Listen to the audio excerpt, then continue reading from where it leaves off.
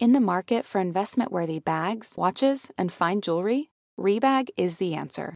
Rebag is a luxury resale platform where each piece is carefully inspected by experts to ensure quality and authenticity. Use Rebag to buy and sell finds from the world's top brands, including Louis Vuitton, Chanel, and Cartier. Head to Rebag.com to get 5% off your first purchase with code REBAGNEW. Shop today at Rebag.com. That's REBAG.com. And use promo code REBAGNEW for 5% off your first purchase. Welcome to So Bad It's Good with Ryan Bailey, the podcast where we cover all the pop culture we love to hate, from the classic reality TV moments of the past and present to the latest Daily Mail headlines and everything in between. We'll dive into all the infamous and notorious messes you can't stop watching. I'm looking at you, Jax Taylor. I'm your host, Ryan Bailey.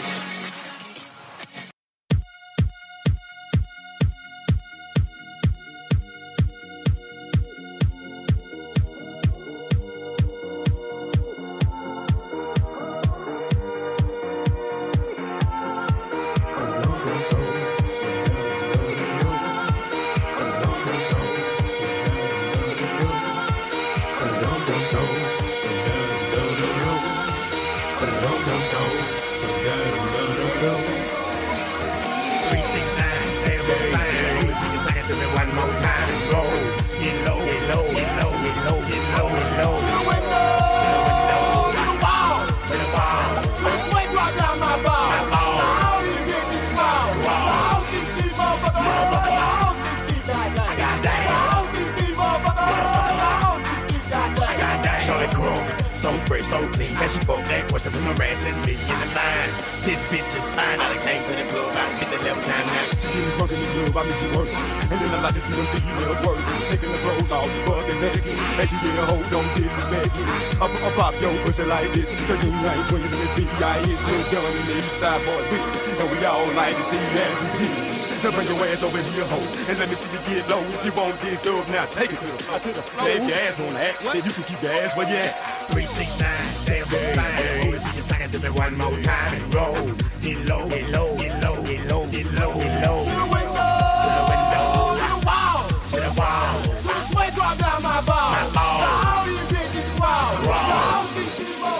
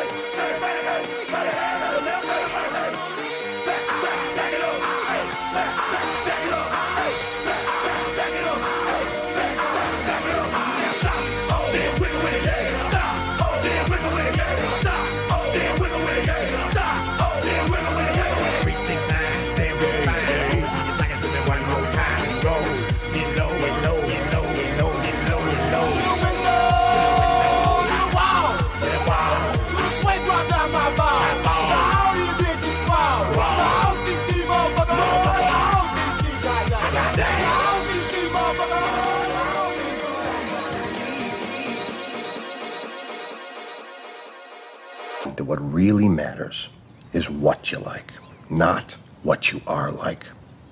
Books, records, films, these things matter. They certainly do matter, folks, and you are listening to the podcast that celebrates all of it. All the pop culture, all the reality shows, the movies, the music, all of it. And we're starting an all-new week this week with the Pop Culture Roundup with Sophie Ross. We did it on Tuesday last week, and you know what? It's got to be on Mondays. We gotta introduce you to the week, and there is so much that has just happened on Sunday alone. In fact, I waited the MTV Video Music Awards, which is just hysterical that they even have Video Music Awards, since MTV, unfortunately, is just kind of the home of ridiculousness. And I don't mean ridiculousness as in, like, you know, ridiculous. I mean the actual show ridiculousness. I mean, MTV has such a rich history. If you read the history of MTV, it's fascinating. Truly pushed the culture forward in so many ways. I mean, just think about how much history that channel has created. And it is so sad now that, like, literally 18 hours a day, they play Rob Dyrdek's ridiculousness, which is fine. No offense to Rob Dyrdek, but, it's called MTV Music Television, and there is no more music on that television. And that's the frustrating part, because I see that there's a lot of music out there. So they had the MTV VMAs, and the VMAs, I remember as a kid, really, that was a big deal. I was like always really looking forward to it. So exciting. I could really give a rip. I did see all the little clips, and, I saw Lizzo's speech where she refused to clap back at the haters because this guy, Ari Spears, called her overweight. Lizzo gets so much shit. It's so undeserved. Listen, keep your head up, Lizzo, because, between Kathy Hilton and everybody else, my God. But when you're truly talented, it doesn't truly matter, because your talent will always speak so much louder than any of the other bullshit. Remember that, truly. So, some weird observations about the VMAs. It started with Johnny Depp. He was dressed as a moon man, because that's what the award is, the Moon Man. And Johnny Depp was the Moon Man, and he joked that he needed the work. Now, I truly don't know what MTV is trying to say to this, and really what, Johnny Depp, he plays in a band with Jeff Beck. Jeff Beck was never, you guys, like an MTV icon. He was a musical icon, or is a musical icon, but not a music video icon. And then I was trying to think of Johnny Depp and his history with music videos himself. The main one being for me is, remember the Tom Petty and the Heartbreaker song, Into the Great Wide Open? He played the Rebel Without a Clue character. Go back and watch that video. It's actually a great video. So, but it was just a very weird choice. And I was like, what is MTV saying? Is MTV literally like an F Amber Heard? We're the MTV Video Music Awards. The other big thing that this Video Music Awards will be known for now is that Taylor Swift was there. And always amazing. She looked amazing, truly, looked incredible, but she was there for a purpose. She won Best Short Film for a music video for her All Too Well, the 10-minute video that we have all seen at this point with Dylan O'Brien and the amazing actor from Stranger Things, who I'm blanking on her name right now, but she announced that on October 21st, she is coming out with her new album, Taylor Swift. And you guys, this is a new album. It's not a re-recorded re-release of one of her old ones. We thought we might be getting, Fearless or Reputation. I don't know, but we're getting a new album, and it's called Midnights. Her tweet says, Midnights, the story of 13 sleepless nights scattered throughout my life, will be out October 21st. Meet me at midnight. And you can pre-order it now. Then it has the album cover art, and it says Side A, Side B. The track names are Track 1, Track 2, Track 3, Track 4, Track 5, Track 6. Side B is Track 7, Track 8, Track 9, Track 10, Track 11, Track 12, Track 13. Now, I don't know if these are actually what she's going to keep these names of the songs, or if it's just she doesn't want to give away the names. But she also wrote, we lie awake in love and in fear, in turmoil and in tears. That's true. I do that. We stare at walls and drink until they speak back. Done that as well, actually. We twist in our self-made cages and pray that we aren't, right this minute, about to make some fateful, life-altering mistake. Literally every night of my life, you guys. This is a collection of music written in the middle of the night, a journey through terrors and sweet dreams. The floors we pace and the demons we face. For all of us who have tossed and turned and decided to keep the lanterns lit and go searching, hoping that just maybe, when the clock strikes 12, we'll meet ourselves. Midnights, the stories of 13 sleepless nights scattered throughout my life, will be out October 21st. Meet me at midnight. What if this is like a full-on horror album? What if she's just it's like a heavy metal horror album? No, I'm excited. I love Taylor Swift. I love I love her release strategies on things. I love that she puts thought into it. I love that she creates a universe with her music. And I think that's really exciting. In this day and age, that's really what sticks with people. I mean, and this might sound silly, but that's why the Marvel universe or the, 90 Day Fiancé universe, the Bravo universe, when you create a universe, you create something bigger than just yourself. And that stays with people. It makes you feel like you're less alone. It makes you feel like you're part of a club or something. And that's why fandoms are really exciting. But I just think she always does it so well. So that's exciting news on Taylor Swift front. How are you guys? I didn't even get to ask that. How was your weekend? Did we have a good week? I thought we had a great week of shows. I was going to put out a Friday episode, but then I realized the kid show that I do now, What the Kids Are Watching, is out, and we had a special guest, Harlan Williams, the comedian, who also created the children's show Puppy Dog Pals. That's right. And we got to talk to him. So that episode, please go check it out. I'm telling you guys, it's adult humor, but you'll appreciate it if you have kids. But go give that podcast a shot. It's like less than an hour. It's it's like these ones I do on So Bad It's Good are massive. This is very short and concise, and I think it'll give you a laugh, and I think you'll really dig it. So go check that out. This week we will be doing all new episodes because Real Housewives of Beverly Hills will be airing this Wednesday, and it did not air last Wednesday. So we got a full week of shows ahead of us, but I needed that break from talking about those ladies. We talk about those ladies a little bit today, and I'm going to talk about it right here now because just horrid. I mean, really, they give me a gross. I was like, I have a stomach ache when I talk about these women now. Like, it's fun and I still enjoy the show, but all the shit outside of the show is so gross. The Lisa Rinna of it all, the Erica J, it's all the same bullshit. Erica J never taking any kind of responsibility for anything. And then Diana Jenkins, what the hell is going on with this woman?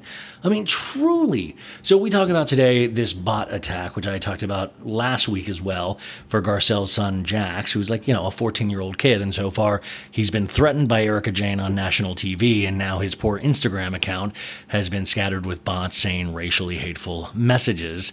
Imagine going into your first week of high school or something like that and this happening. Just think of it from a personal stance, or like think about when you did that, when you went to high school, how embarrassing that might have been, and how kids are cruel. I mean, housewives are cruel, but kids can be cruel too, and I just hope he is not getting any unwanted attention from anybody at his school because of shit like this, because that's horrifying. But this Diana Jenkins, you guys, I truly am scared of her, but I don't know why, because she comes off like such a doofus on the actual show.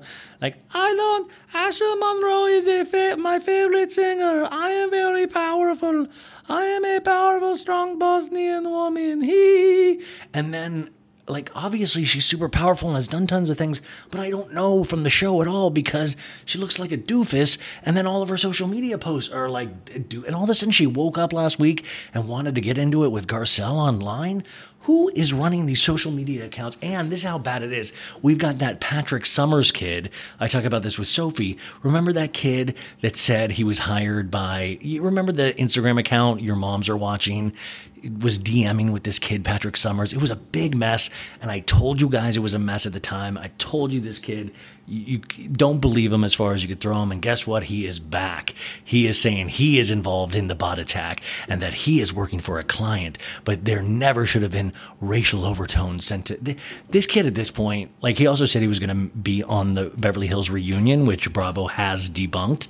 But this kid's a mess. And at a certain point, I feel like action should be taken. Like, I hope Bravo in some way has reached out to this kid and at least offered help, or said, yo, if you continue this, we will threaten legal action, because it seems like nonstop lies are coming out of his mouth. He was insinuating he worked for Kathy Hilton. Then he insinuated that he worked actually for Lisa Rinna. It's all a big mess. Remember, he was the one that like supposedly doxed Rinna's number after Rinna doxed Patrick. It was just a mess, and that said he was going to sue. It just lie after lie, but it just confuses the situation even more when we actually have real issues like, we can prove that Jax is getting these hateful messages. That's something real and tangible. When we confuse it with like doofuses like this Patrick Summers kid, it just makes a mess of everything. And also it just goes to show you truly how hateful people are out there and the lengths that they will go to just for attention. I mean, we've really come to a weird place where it doesn't even matter if you're the hero anymore. People are willing to be the villain just for attention. How scary is that? People are willing to say, yeah, I did something evil. I'm proud of it. Like, think about the concept of that. That is just so weird. I wanted to play you a clip real quick of good old Lisa, I'm a Goblin Rinna, that she put on her social media. She's another one that does not seem to know when to just stop. Here she is, Lisa Rinna. I find it interesting that the shit's going down that's going down online right now. Like, it's not even happening on the show. It's happening online. Don't you find it interesting that it's happening right before the Aspen stuff is going to happen? Because it's going to happen. But I find it so interesting that, yeah. Is it a coinky-dink that the producer of our show now was the producer of Vanderpump Rules when all that shit went down over there online in the press and such? I don't know. I have a little detective inside of me that goes, when bullshit's happening and it's being placed on people and me, I go, wait a second, why? Why is that happening? So I'm just putting 2, 3, 4, and 5 together, and I'm going, oh, very interesting. Oh, very interesting. Lisa, the reason this is happening is because you act like a gigantic asshole for multiple seasons. There's really no... I wonder why these things are happening. I put my little detective cap on, and I totally missed the clues where I was a complete asshole to most of to everybody. Like, what are you? Are you okay? Literally, put the phone down. Let's maybe not get as strong of a Wi-Fi connection wherever you're from, please. Your detective cap on? Who are you, Christian Doty? All of a sudden, I'm like, it's sad. Like, it's embarrassing. It's now moved past. Like, it's embarrassing. She used the word coinky-dink, you guys. Coinky-dink. Really, coinky-dink? Isn't it? Isn't it a little weird? Right before the Aspen trip. Lisa, I could give a rip about this Aspen trip. You have been blowing so much smoke up everybody's ass about this Aspen trip that I can guarantee you, unless everybody's head explodes on this trip, none of us are going to be like impressed because you've made so much damn noise about it. Lisa, if you have something to say it. But these little like things and like where I'm putting things together, and it's weird. A lot of hate coming our way, which means that there's a lot of hate coming your way because you've been very hateful this season. I don't understand the confusion. Like, everything has to be this conspiracy, and it's like, dude, there's no conspiracy here. You're an asshole. You might have actually ruined your chance at another season. Who knows? And I'm not one of those people, and I've told you this. I don't care if they stay on the show or if they leave the show. Bravo and the production company will always decide, and I'll happily watch. I enjoy making fun of Lisa. I don't want her to go, but I even got to say, Lisa, chill, or you will probably have to go.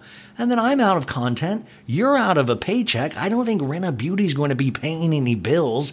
I mean, like, Harry probably can take some solo vacation, like camping trips with some of that money. But other than that, I don't think it's tons to go around, you know? I mean, the Bolognese, that's where we should explore. That's a money-making opportunity. The Rinna Rosé, no thank you. I mean, the Rinna Rosé, I would imagine probably... it tastes like shit, but it probably has some other kind of form of it's like medicine, where I bet they're going to accidentally find that it can cure monkeypox or something, you know? Like, it was the weirdest thing. And then I drank some and my monkeypox cleared right up. Anywho, that made me livid. Also, you guys, if you like this show, please remember to give it 5 stars on Apple Podcasts and Spotify. Okay, moving on. Also, Britney Spears released a 22-minute YouTube clip that got taken down, but I'm sure it's everywhere. But if it is not still everywhere by tomorrow, you are in luck, because I will be playing the full 22-minute clip that Britney Spears released on YouTube, and then made it private, so that will be on the pod at the very end. Remember to use the timestamps, but all 22 minutes will be there, and I urge you to listen to it. Sometimes people get annoyed with like the tone of her voice or the way she sometimes speaks in like a little bit of a baby voice, but listen to what she's saying. Very, very powerful stuff. So that will be in there, so you can make the judgment for yourselves. Don't just read, but listen to it for yourselves. See what she's like. At first, I was like, oh no, it's another Britney thing, but then I started listening to it, and I got to tell you, my heart went out to her again. And this should just be a victory weekend because she has the #1 song in the country right now with the Tiny Dancer remake with Elton John, which you guys should go stream. It's a really, really fun version of the song. And I'm happy that Elton gave her the opportunity. And I think also this makes Elton look great. He did a great track with Dua Lipa in the same way. And listen, I think we all at this point just want her to be okay, but there is a long road back for this. Also, I needed to talk to a guest. Who would be a good guest to talk to about Gabby Hanna, this YouTuber that I posted like 100 TikTok videos, pretty much having a mental breakdown, it seemed like, on Wednesday or Thursday of this past week. I'm not that familiar with YouTubers, even though I do have a YouTube channel now. Go check it out. So Bad It's Good with Ryan Bailey, but it was really frightening to watch on TikTok, and I would love to talk to somebody about that. So if anybody has any suggestions of somebody that's really good at breaking down those things, it was very intriguing just because mental health is so important to me and to us and, the Britney Spears of it all. But I was very curious about that. I think you guys probably know what I'm talking about if you know who she is. But hopefully we'll talk a little bit about that. Okay, today with Sophie, we talk Scott Disick, we talk Lindsay and Carl. They did it, you guys, from finger blasting to the rest of their lives. Very happy about that news. Okay, I talk about Arcade Fire a little bit, which is kind of in my top 5 bands of all times. And Win Butler, the lead singer, has been accused of some really bad behavior towards women. I'll probably do more of a story on that this week. It really is very shocking and upsetting to read this story. I don't like anybody that takes advantage of women, obviously, but also I don't like anybody that takes advantage of their celebrity in a negative way. It's a privilege to be able to move anybody, and it's really, I'm sure, it's very tempting, I'm sure, to use those things to your advantage. But some of these things, and he's married, you guys. He has a son. His wife knows about this. His wife left a comment as well, standing by her husband. And I'm supposed to go, I've seen this man so many times live. It truly means the world to me. So I'm curious to hear more information. Also, selling the OC. Selling Sunset, the same people are doing Selling OC on Netflix, and it just came out this past week, and it's wonderful, you guys. It is better than Selling Sunset in my book, and I have not finished it yet. Hopefully I'll be able to finish tomorrow, but I'm thinking about recapping the full thing on my Patreon, since it worked well with Ultimate Girls Trip. I think you guys will dig it, and I think it might be a perfect thing to do on Patreon. Let me know what you guys think, if that would be something of interest to you, because I am dying to talk about this. I mean, people that strive to be this wealthy and put together, I mean, it's straight comedy then, Okay, and this is another thing that I didn't get to talk about with Sophie, and I mentioned it. I mean, I've been heartbroken all week, but since it came out, is that Sutton Strack from Real Housewives of Beverly Hills. I'm Sutton Strack, I'll see. That was horrible. You guys, she posted a picture with Sanjit. Remember we saw her go on the Sanjit date? Remember that? She posted a picture with them. They're together. They're exclusive, I think. And I'm heartbroken, I mean, it really took the wind out of my sails, you guys. I'm not going to lie. And also, really, what a way to show my brand is strong, and how creepy it must have been for Sutton, for her big boyfriend reveal, for me to get tagged about 80 billion times in the reveal. Sanjit, you better watch out, bro. Hey, Sanjit, if you're listening right now, if you don't treat her right, man, I'm coming for you. The baddies are coming for you, Sanjit. You treat that lady like the queen that she is, okay? I'm not having it any other way. And Sutton, if you're listening, I will be there to pick up the pieces, okay? Because if this thing doesn't work, I want you to be happy. But if it doesn't, this guy, Ryan Bailey from the podcast, I'll be there for you. a shoulder to cry on. You know what I'm saying? At this point, I've got. Oh, and then but Sutton, you guys. Sutton liked a couple of the comments that people wrote about me, and then she went to my page. Sutton still doesn't follow me on Instagram because I'm sure, she doesn't want to encourage me. But she did like the ad we put up for the Manti Te'o interview I did last week that Mediza made. She liked that Instagram post. So I was like, oh my God, she went and looked at a couple of my posts. So that's like a positive thing. I wonder if she's like, who's this? I don't know. I feel like at this point, I feel like I deserve to talk to her. You know what I'm saying? I have rode hard for Sutton. I've stood up for her, and I can accept that I have lost out to Sanjit. I can accept that he is her true knight in shining armor. But I still feel I should be able to at least talk to her. Come on, it would be the best conversation ever. So anyways, Sutton, I'm very happy if you're happy. I just, I'm just crying on the inside. We talk J-Lo and Bennifer. J-Lo serenaded Ben Affleck at their wedding. We talk about that. Also at the VMAs, I just recently found out about the artist named Young Gravy, which, man, what a great name. Truly, what a fun name, Young Gravy. Anything with the name Gravy in it, that's good. That is good. Anyways, Young Gravy is this musical artist, you guys. And at the VMAs, he took Addison Rae, the TikToker. He took, and remember Addison Rae's dad is the creepy one that hits on underage girls and had that girlfriend when 26 when he was still married to Addison Rae's mom. So now Addison Rae's mom is dating this Young Gravy kid, and they were at the VMAs and walked the red carpet. Could you imagine if Becky Bailey, if my mom showed up at the VMAs with Nick Cannon or something like that? Which it was just horrifying. Young Gravy, I'll deal with you later. What Young Gravy? Do people call him Young? No, please, Mr. Gravy's my dad. Call me Young. Whatever. But that's fine. He's young. He can be whatever kind of gravy he wants to be. But Addison Rae's mom and dad, get your shit together. Man, what a mess of a family. Poor Addison Rae. Addison Rae should only be embarrassed by certain TikToks she makes. She shouldn't have to be embarrassed by her mom and dad like this. And also, while we're on that, Nick Cannon, this is not a joke, guys. He announced he's expecting another child. He just announced this a couple days ago, another child. I do want to remind everybody we have the official Stop Sleeping with Nick Cannon t-shirt for sale. You can go to SoBadIt'sGoodMerch.com, and those shirts, and I'm telling you, this is not even about making money for us anymore. This is about protection and safety. I would say you should buy these for your girlfriends, your boy, anybody, because this stuff, we need a reminder out there. It's like the Stop Sleeping with Tristan Thompson shirt. People seem to lose their minds when they're around these people, and all common sense just goes out the window, and then you wind up pregnant with Nick Cannon's baby. With this t-shirt, it's almost like a visual condom.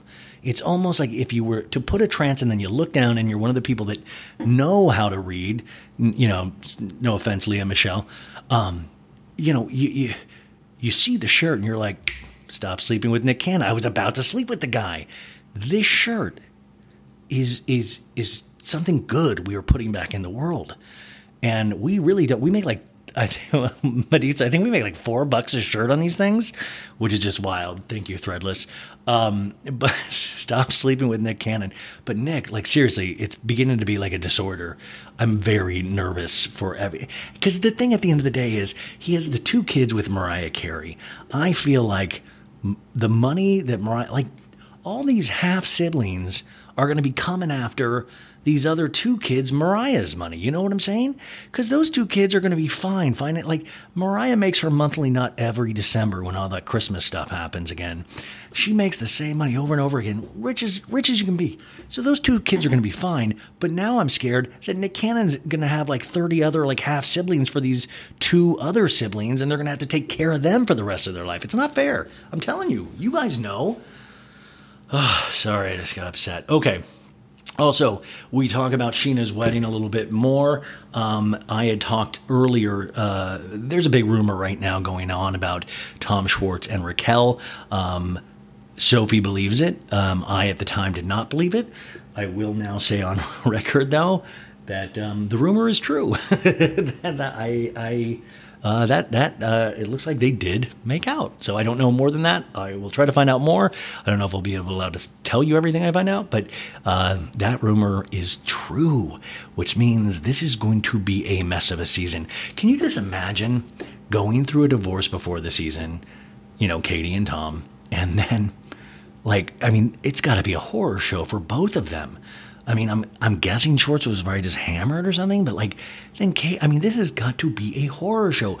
Imagine you get a divorce from somebody that, you've been with for a long time, and then you're on national television, you guys, and you one of the plot lines is DJ James Kennedy's ex makes out with your ex-husband. I don't even know if they're I think it's officially, they're officially divorced, but that would kill me. It would kill me.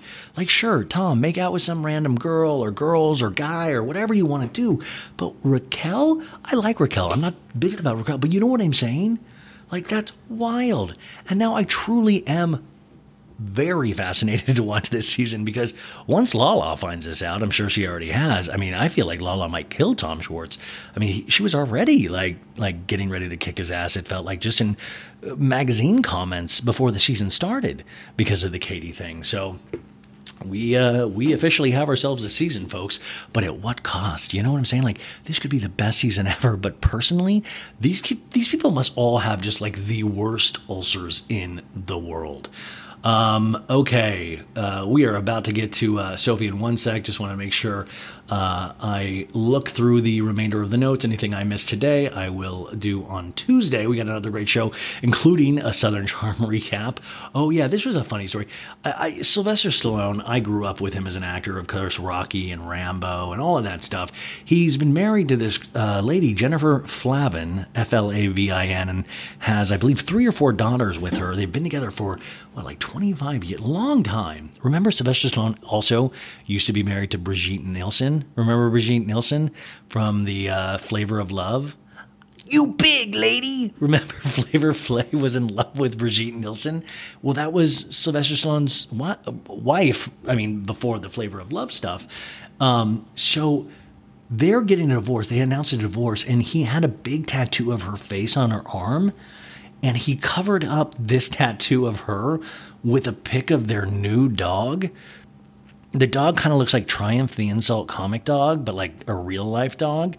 Imagine having your ex's face all a huge, beautiful, and then say, no, turn it into a pit bull. No, turn it into a pit bull. By the way, I feel like Katie Maloney should, by the way, does Schwartz still have the Bubba tattoo on his ass? Maybe he needs to put a big pit bull dog like Sylvester Stallone did. That would be interesting. Let us see. Okay, I got the Ben and J-Lo, Euphoria. We talk about that today. We talk about Shia LaBeouf, Olivia Wilde, Harry Styles, that whole mess, which I'm sure we will keep talking about it because it seems like that is going to keep coming up. With the release of the movie Don't Worry, Darling that Olivia Wilde directed. Harry Styles is in, and Shia LaBeouf was supposedly fired from, even though now he is saying he was not fired, he quit, possibly because of Florence Pugh. Who knows? Let's see here. Oh, so Diana Jenkins finally did, and I know I talked about her before, but I wanted to really read this real quick because she did post this. It was kind of and we talked about it with Sophie, but I didn't actually have it, and I have it now, and I wanted to read this to you. She goes, I have been accused of instigating the hateful and inexcusable cyberbullying of Garcelle's son. Nothing could be further from the truth. I have stood for human rights my whole life. There is no place for hate in this world. To those people who have been attacking my family and threatening our lives, you are also spreading hate and creating fear. Please stop. She only got 6,000 likes on that, which isn't a lot for a housewife. So this was her thing. And it's once again in that kind of Erica vein. It's okay, so you're kind of, they're saying there's a problem, but then also you're bringing it back to yourselves, and your life is actually being threatened. That's what you want us to know. And she supposedly has hired 24/7 nonstop security, but I just did a story last week, or I talked to somebody where, they did a TikTok where they're staying right next to Diana Jenkins, and she was having a birthday party with a full band with only like 9 people there for the actual party. I hate to say that this is BS. Everybody is probably getting threats, but I don't know about the 24/7 security. And it seems like she's doing okay. She's partying pretty hard according to those TikTok videos. So I think Diana's doing okay, you guys. Okay, you guys, here we are. Sophie Ross. Remember to use the timestamps if you ever want to skip ahead, because I put this timestamp where Sophie starts. This is actually a really fun conversation. There's a lot of laughs. We cover a lot of stuff in an hour. And then remember directly afterwards, and I'll put the timestamp for that as well, the full 22-minute Britney Spears audio that she released today for your listening. It's not listening pleasure, but I think you should. I think it's important. Also, you'll hear a couple commercials during the show. Remember, support those people that advertise for the show. It really does help me, help the show. I want to be able to continue to do this. So if any of these products, whether it's Splendid Spoon or Dame products, please use my product code and just go check it out. It really does help. And without further ado, here she is from the podcast So True with Sophie Ross, the one and only Sophie Ross. Welcome to an all-new week, folks. We are doing a Pop Culture Roundup on Monday. Sophie, if you're watching this on YouTube, Sophie's already giving so much face, so much style. You can tell she is so excited that the VMAs are airing right now as we speak. She's also on a trip with her parents and just got back from a nice little dinner with them. But you know her from the podcast So True with Sophie Ross, which actually comes back at the end of this month. So make sure you subscribe now. You Not can also the end of this month, beginning of September. We're recording. Guys, I'm gonna walk that back. We're gonna go with the beginning of September, and I'll tell you why I like that better. No, and of course her Substack. Where I read a whole article on Greg Grippo from The Bachelor this week. But you know what? Screw all of that. I want to get right into this. Sophie, how are you? How was dinner with your folks? We need to know. It's been great. I'm on like a little honeymoon with my parents right now. And we actually drove to get, and by the way, I just had 2 strawberry coladas at dinner. So I'm like, so you're on a sugar high right now. I couldn't choose between a pina colada and a strawberry daiquiri, but this place had strawberry coladas and I was like, fuck yeah. And they came like topped with whipped cream. Oh my God. So dude, good. There was one summer where I got really into pina coladas and I didn't because I'm an idiot. I didn't realize like how, that's a lot of calories. And if you're chugging like 12 pina coladas, no matter, because guys, it goes down so smooth. It's like pina coladas taste so, it's like what I think freedom tastes like. And and summer is the perfect time for a pina colada. And I didn't even know they had, you said strawberry pina colada? Strawberry colada. My God. It was like a coconut, like a pina colada, basically with like the strawberry syrup from the strawberry daiquiris, like mixed in with coconut flakes and whipped cream on top. Oh, now are your parents like happy with your order? Or are they like, really? Oh, my dad got 2 pina coladas, and then my mom got 2 high noons. So we all had 2. Wait, drinks. What's a high noon? Are you whiskey? Right? Are you talking about high noon whiskey? Wait, are you serious? You don't know what high noon is? Well, High Noon's a whiskey brand, I think. No, oh my God, is this like an East Coast Midwest thing? Like, do you guys not have High Noons in LA? What is a High Noon? Tell me, I'll tell you if we have it. I'm freaking out. High Noons are like, it's like a White Claw, but it's like almost. Okay. No. We do have them. I'm so used to White Claws that I've really forgot about High Noon. No, you're right. No, they're like taking over. But anyway, that was the situation. Me and my parents drove together 10 hours. We made a stop in Kentucky. I slept in a hotel room with my parents on Friday night. And I was like, do I get my own room? It was like some like random motel. We just like chose it as we were driving. We were like, let's just find something when we want to take a break from driving. And I was like, do I get my own room? And my dad was like, no. Yeah, you can sleep with us. We're saving money on this trip. And then we finished the drive on Saturday and we're in South Carolina. I'm not gonna dox myself and tell you exactly where I am because I know I have so many like stalkers out there. Wait, did you guys eat at a Chili's tonight? No. Okay, no. We ate at this amazing ocean fried. It's called Joe's. Oh my God. Crab Shack? No, it's not Joe's Crab Shack. It's Joe's Coconuts or Joe's Coconut Grill, and I don't know. Anyway, I was like, where's Shep? Where's Shep? Yeah. Where's he? No, but this is like outside of the city of Charleston. It's more on the beach. But yeah, we had at a Cracker Barrel during our drive Friday, which is like low key my favorite restaurant. I get so nostalgic for Cracker Barrel because like we would always go there on road trips growing up because it's right off the high. Have you ever been to a Cracker Barrel, Ryan? Of course. Yes, of course. Yeah, they're like right off the highway. Like it's just like they have the gift shop. We got a bunch of candy for the road, and I got a hamburger steak with mac and cheese and carrots. I actually saw the baby next to us order mac and cheese and carrots, and I was like, I want her order. I'll have what the baby's having. I'll have what she's having. But anyway, yeah. I love that when the Ross is going on a trip, it seems like there's like a high sugar intake in terms of you're stopping with candy. Oh, you're always. Sugary There's always drinks. lots of sugar, mostly lots of alcohol. My parents I love it. If they're listening through the door right now, they're probably like, shut up, yeah. shut up. No, we just hear them walk into the door drunkenly. That's like something they might do because they love attention. So I'm hoping they don't.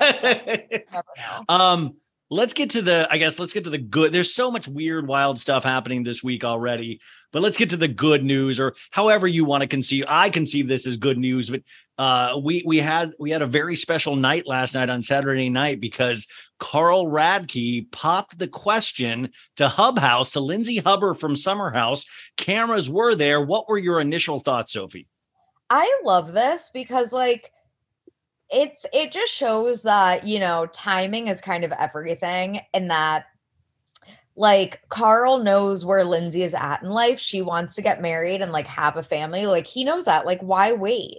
Yeah. So some people might say, oh, well, they've only been dating for less than a year, but it's like they've been friends forever. They've known each other forever. They both are at an age where they know what they want and they're ready for it. So I love it. I'm so happy. I mean, I was posting things. I was reading other people's comments, and like my thing with Carl was that like he truly is one of the only men in Bravo that I feel like has actually changed himself for the better without just bullshitting like Jax does. He could have gone down like the Shep route, the Jax route, or wanting to keep hooking up with people. Out. Yeah, like he wants to commit. This is something that I actually truly think this man has thought through because his sobriety does mean something to him. But man, I was reading some of the comments and it's like people are so damn.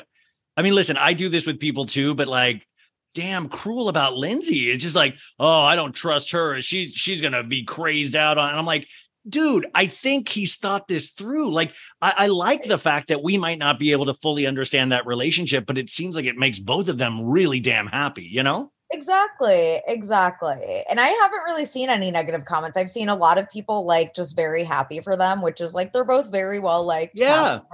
I saw some people saying like Paige and Craig must be so pissed that Lindsay and Carl beat them to it. Okay, well, did you see? Okay, Queens of Bravo posted like a video, and you guys, I don't know but you can, if you listen to the audio, it says Satan kills. The fakest. No, it's no. It was like you're watching it like the Zapruder film. I'm like rewind. Wait, Satan says what? Do what to what? No, you can hear a female voice that sounds a lot like Paige say, "This is the fakest thing ever," or something like that. Right, but.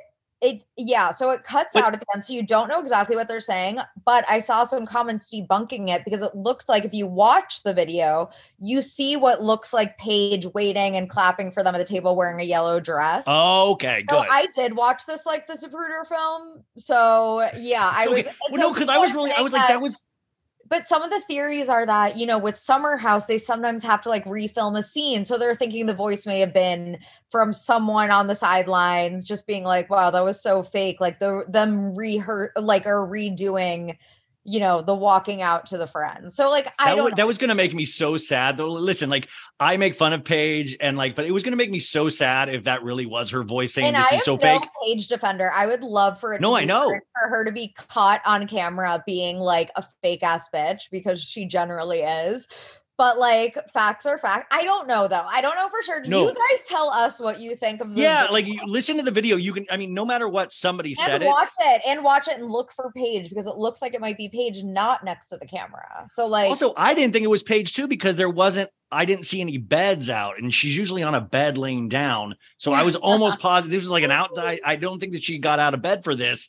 But no, I was really excited. I'm always going to think it's a little cheesy if you do it on a TV show, but but those guys have really good heart. I'm bummed that Luke, like the fans deserve this. The fans have watched their entire like friendship and relationship evolve over the years. And like, I think they realize that like we deserve it. Yeah, it started off as a finger blast and then it like got screwed up. Then it was just friendship again. And now we're back to like real love. And this actually makes me really excited for the new season. I want to know how Amanda Batula feels about this because remember at the reunion, Amanda was the one that said, oh, Carl's all just like hypnotized by Lindsay now. So I hope Lindsay and Amanda have like kind of made out. I want to see, I bet Kyle cried last night. I bet Kyle cried harder than Lindsay did.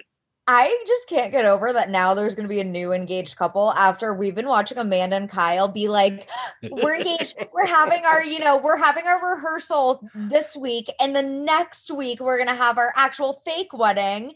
And then we're going to have my bachelorette party and the bridal shower. It's been like all for freaking 4 seasons now. Like, I just like Amanda's going to be like, our anniversary is coming up. And now everyone's just talking about Carl and Lindsay.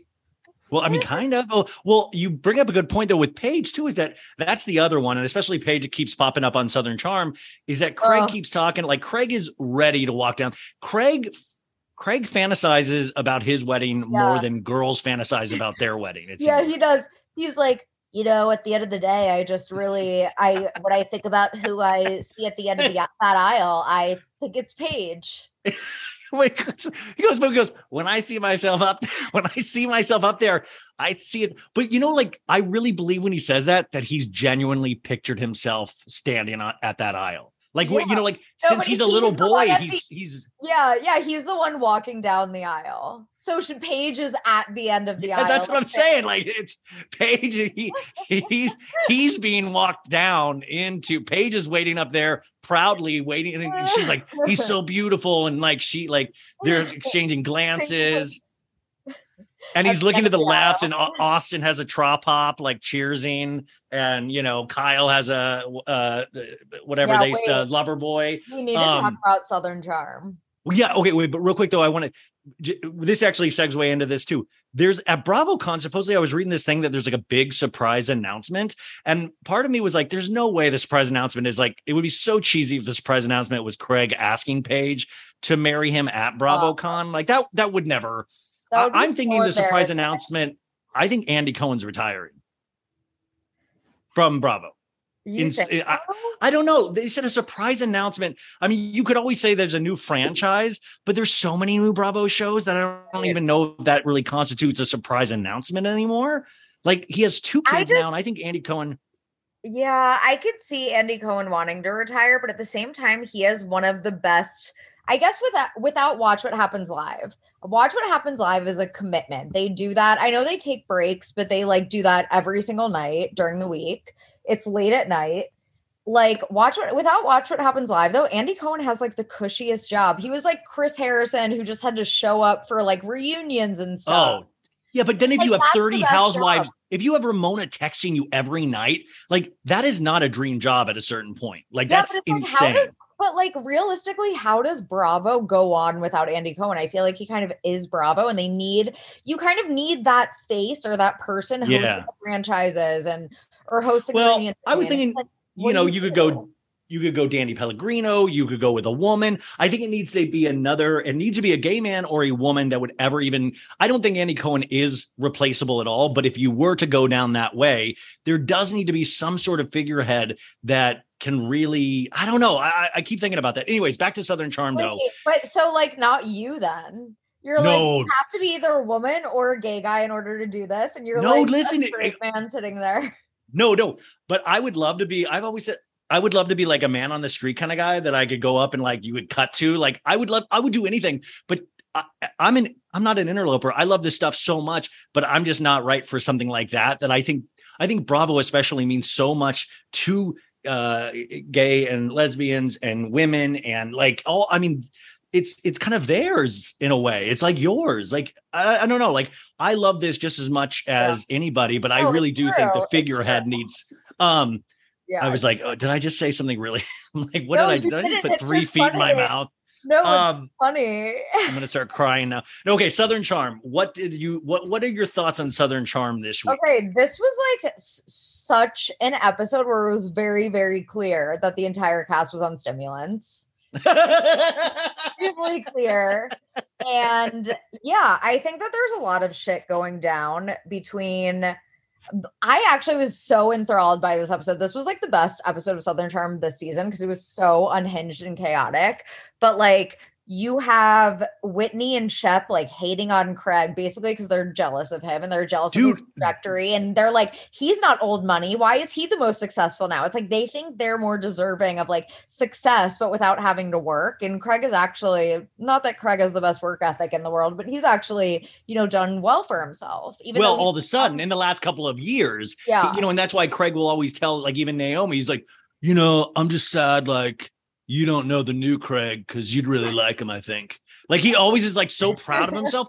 But I also get this. Do you ever think that Craig bitches so much about like he's truly scarred by like Shep? Like, did they like beat him one night? Like, did they like beat him when he fell asleep?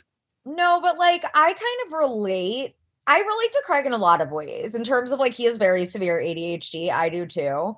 But I relate to the idea of like, some friends sometimes are just like, they pick on you and you're kind of like the friend. Yeah. On. I've been in those situations before and I hate it because I'm a very sensitive person. I don't like being the picked on person. And I know I can dish it out. I should be able to. You talk tough. But yeah, no, I feel like in friendship situations, it gets tough. And I feel like, I understand Craig. And now Craig is like, well, I'm just going to freaking distance myself. I have a lot more going on than you guys. Like, I don't need you guys all the time. Like, I have my own shit going on. So, I think Shep was right when he said last episode, or not this one, but the one before, where he said, I think it's that like, you don't want to be around us because we remind you of the old Craig.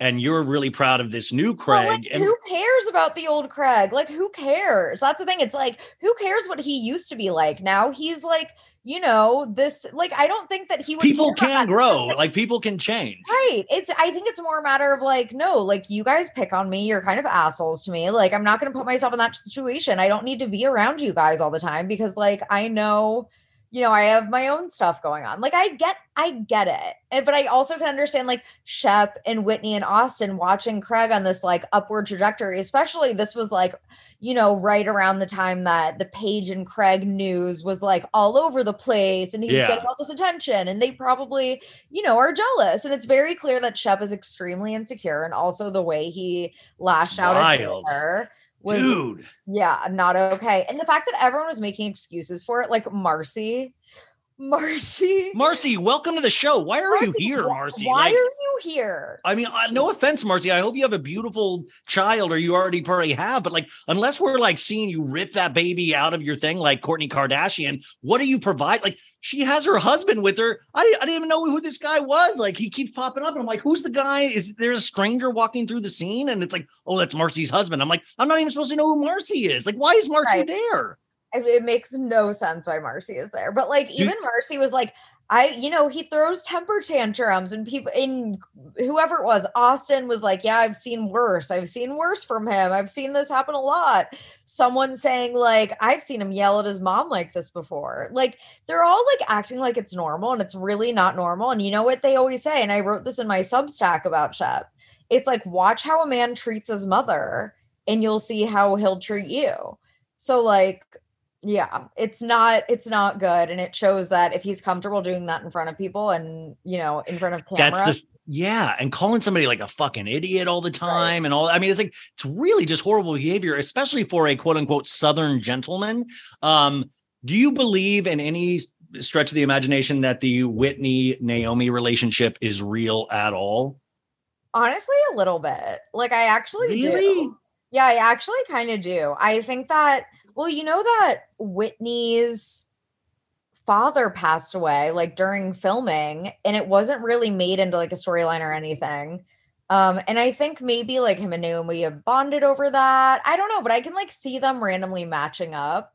So like, well, I also think it's something to do with like, he's really wealthy. He's the producer of the show. He's the.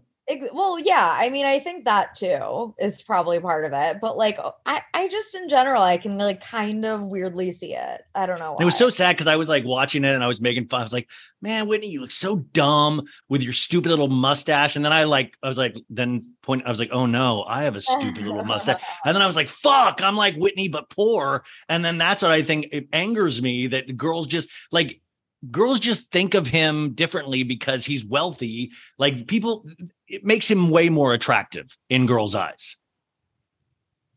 You think that Whitney is people see him as like a hot, like no, because he's silver fox. Because Whitney he's rich. Is not hot. I've had plenty of friends that are girls that thirst over Whitney, and I always go, "What is wrong with you?" Yes, my friend Danielle Hollaback-Cards, you know Hollaback-Cards?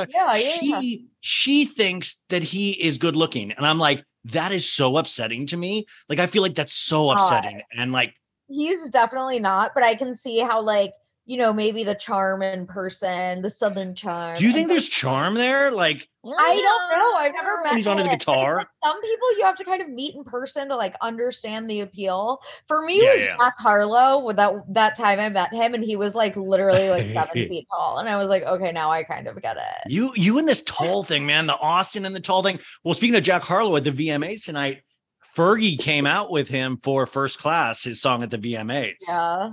So, and he has those he has really good curls, Jack Harlow. Anyways, Austin's with Olivia, I guess now. Can you believe that? Wait, but are they really? Or were they kind of like saying that?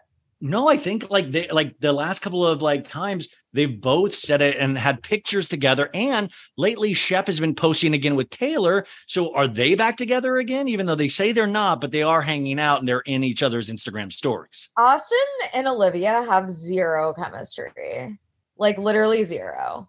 Yeah, I have no chemistry. But I see Austin's one of those guys that gets by on like just stupid jokes he repeats from other comedians. Like he's one of those like, oh, I'll use that. And then like Olivia doesn't seem like she has tons of personality. So she's like, he's the most funniest person I've ever met in my life. And he's just using like lame ass jokes. Okay. Southern Charm. I hate to even bring this up, but I guess we got to get into it because this is it's like a mess and it's getting grosser and grosser each week.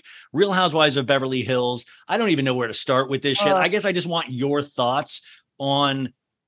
I talked about this on the show, you guys, but obviously Garcelle's son, Jax, 14 years old, had a bunch of bots thrown his way. You can pay for comments to be attacking somebody or leaving positive comments. In this case, it was attacking. It got racial at times. It was just disgusting across the board. And people have a lot of theories. Like it could have been Rinna, it could have been Diana Jenkins, it could have been this. But what were your thoughts about this whole story? Because it's just a mess from top to bottom. Yeah, it's a mess. It's really gross and troubling. And also, it's like we don't know who is behind these bots, whether it was Diana or Rinna or whatever. I did not do any bots. I'm a strong boss. Like we need answers, but we don't really have any right now. But like I've been so grossed out by like Erica's comment where someone was like, but no one had a problem like saying something when everyone went after your son for being a police officer. And she goes, exactly. So what she said, you guys, Erica's the victim in all of this. Like, shut up. Once again, also Erica Jane's son is in his 40s. He's an adult. He's an adult. Once again, there's a difference, you guys. There's a 14-year-old kid. Yeah. I listen. Yeah. Like, sorry, don't make fun of people. Sure. Really but like sad for Jax because he was like, this is my first week of high school. Like, and I have to worry about it. It was just like so sad and heartbreaking. It's like, what did he do to deserve this? Garcelle says she had stayed up, all night crying about this. And it just seems so awful on all the levels. But then there's this whole other weird subplot of like, okay, so all of this started in the last week. And Diana Jenkins all of a sudden came to life on Instagram and like not in a good way, but she kept trying to make shit of Garcelle. I don't know why she's so pressed, or I don't know. I think she thinks she's a bigger part of the show than she is, or Lisa Rinna's encouraging her to act batshit. But I don't know if Diana bought any of these bots or shit like that, but it is extremely weird if you put all of these little pieces together. I mean, it could be an extreme Diana Jenkins fan, but we do know these comments are very pro Diana Jenkins, Lisa Rinna, and Erica Jane. So whoever has bought this, like, who are their actual fans? I know they have like a few, but not enough to like be an entire like army, basically.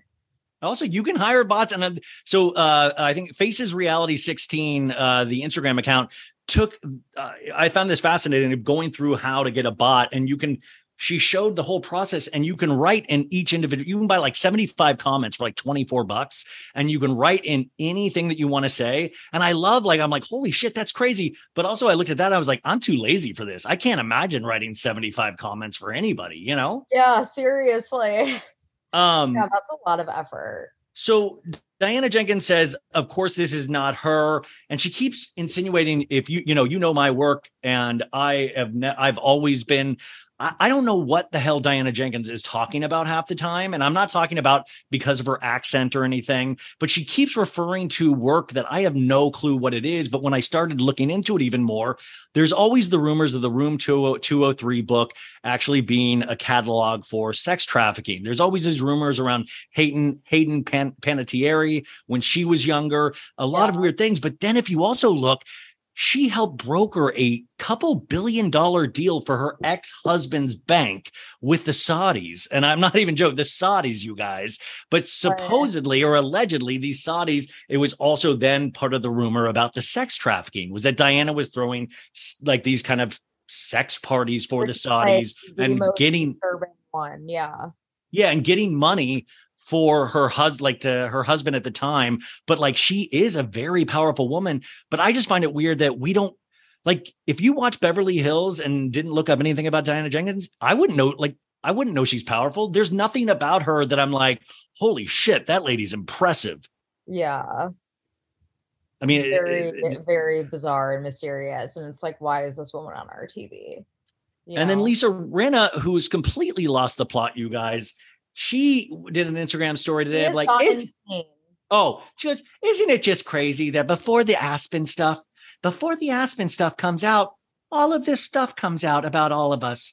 Now I'm putting my little detective cap on, which, by the way, Lisa Rinna is the world's worst fucking detective. Like, take the cap right off, Lisa, because she's horrible at this, but she's trying to insinuate that now, once again, this is because of the Kathy Hilton Aspen stuff. So they are misdirecting the attention for people to be mad at Rinna and Diana. Like, I have no clue what she's on. Like, it's so weird.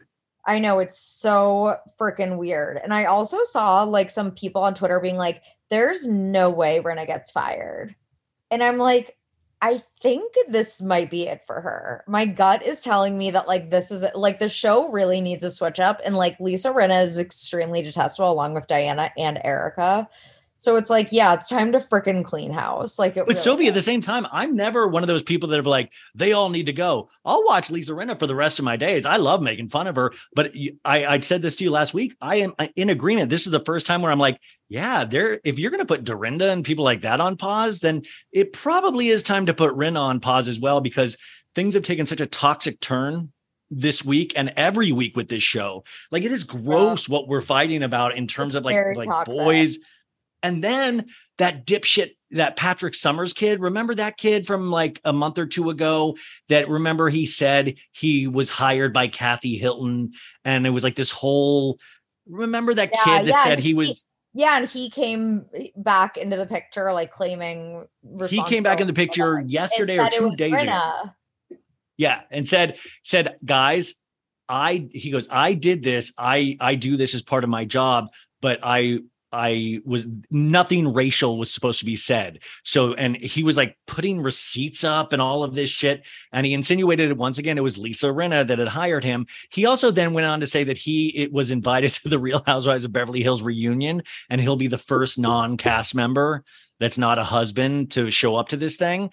Of course, I think it was like Dave Quinn or somebody totally debunked this, and no such thing. He's not been invited. Happening. It's like they have so many like random third party like gossip blogs, whatever it is, whether it's Potomac. It's like they're not inviting like the gossip people from the internet. It's like, guys, my meme account got invited to. We're going to talk about the memes, and it's going to be it's just like this. Would be funny though. It's kind of sad though, but I need to know I need to know what's true and what's not. And I don't need Bravo to become exactly like our political landscape where you can just lie about everything. And like, I just get angry. And like, what did you think about Bravo's statement this is what Bravo wrote you guys in regards to this the next day after the Garcelle, and a lot of people had called on Bravo to make a statement.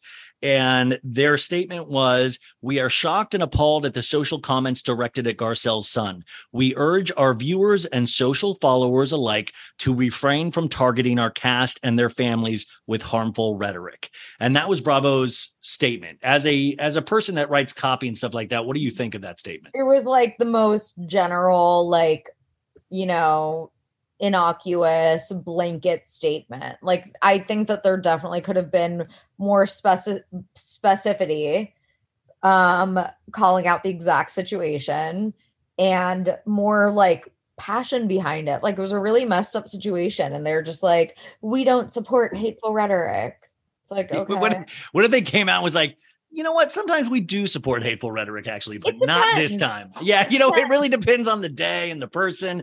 I was glad they said something, but I did find it a little weird that, they listen, some of Bravo fans, including myself at times, like, we're wild, but I hate that they say urge our viewers and social followers alike, like kind of saying like, you guys out there watching, our fans, stop doing this shit. When like, I think some of this is like the calls coming from inside the house. Like, right. I feel like they should have done an addendum and like, and all housewives on our shows, please do the same thing and stop the bullshit, Right. Yeah. There were but I guess lot they of things can't I'd do that differently, but like, I'm glad they addressed it. So, I don't know. What did you think of Scheana Shea's wedding? Her Tuesday really wedding. Pretty from what I've seen. I definitely like this gown better than the crop top wedding dress. Yes. Brock, like, I don't even know with Brock, like his outfit, his whole soul, his whole situation. His whole soul. I don't know with Brock, but Scheana looked pretty and happy. And I want to believe the Raquel and Schwartz rumors. That's what I was bringing this up. Will you explain to the people what you've heard so far? So the rumor? It came out and it was actually published in Us Weekly, which is like one of the outlets that the Vanderpump Rules PR people, will coordinate. Yeah, it's a real outlet. Yeah. So the fact that it's like basically Us Weekly was like confirming it. They were like Raquel Levis. Raquel Levis, yeah. Levis. Wait. I forgot to tell you. Wait, what? Her real name is Rachel. Yeah, I saw that on her plane ticket. Yeah. But wait, also last week, remember Banal? And you said you thought it was Banal? Banal. It's Banal. I was right. Can you believe that? Oh my God. Last week, you guys, we were talking about the word. I'm not surprised that I was wrong because I pronounced it. I'm surprised I was right. Somebody said that I said it right. I was like, no way. I was so like, what a blessing. Of course, I pronounce it like banal. Of course I do. Okay. Well, anyways, so there's this rumor that Us Weekly and a lot of other things that Schwartz supposedly made out with Rachel or Raquel Levis at Scheana's wedding. Yeah. And that Katie was not there. And Katie posted a selfie after getting back. She was in Mexico at another vacation in Mexico at the same time. At the same hotel.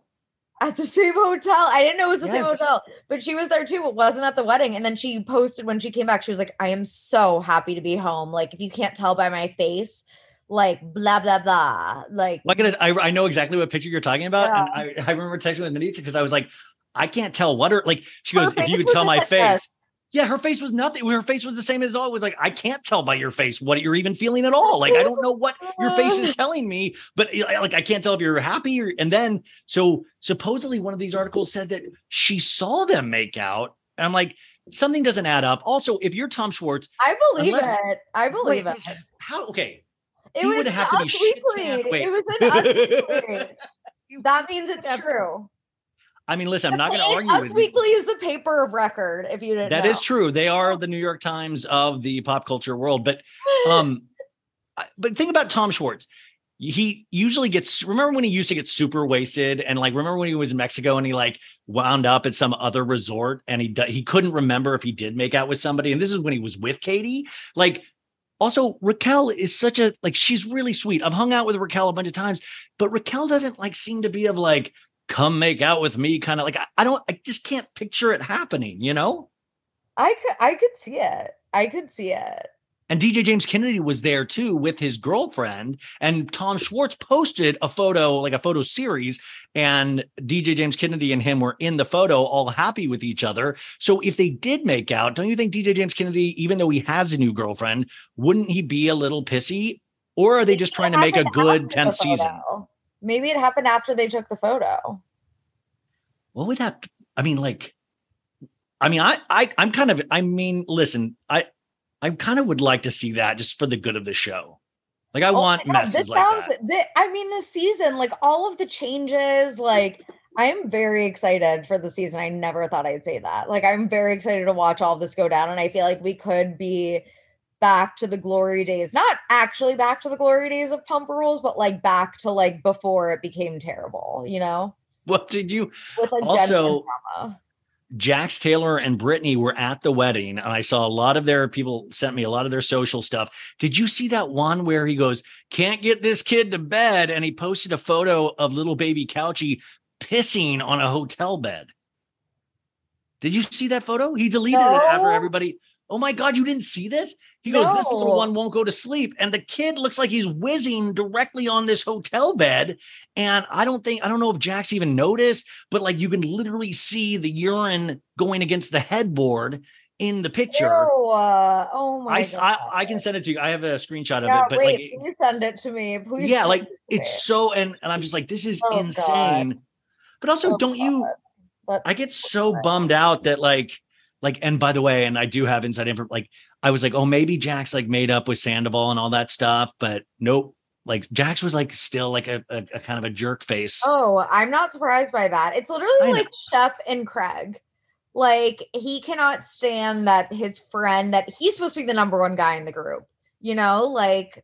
I know, but it's just like, I hate when people live up to their TV reputation. Like, I always think of things of like Paul McCartney and John Lennon, you know, like I don't like to hear about those guys fighting. They were both Beatles, you know. Sorry to compare Jackson. I'm so sorry, you guys. I didn't mean to do that. True. I'm trying to find the photo to send you. But yeah, the kid is definitely also, I don't think you were a big Beverly Hills 90210 fan, were you? So, because you were too young for that. No, that was before my time. Remember, I'm just let me explain.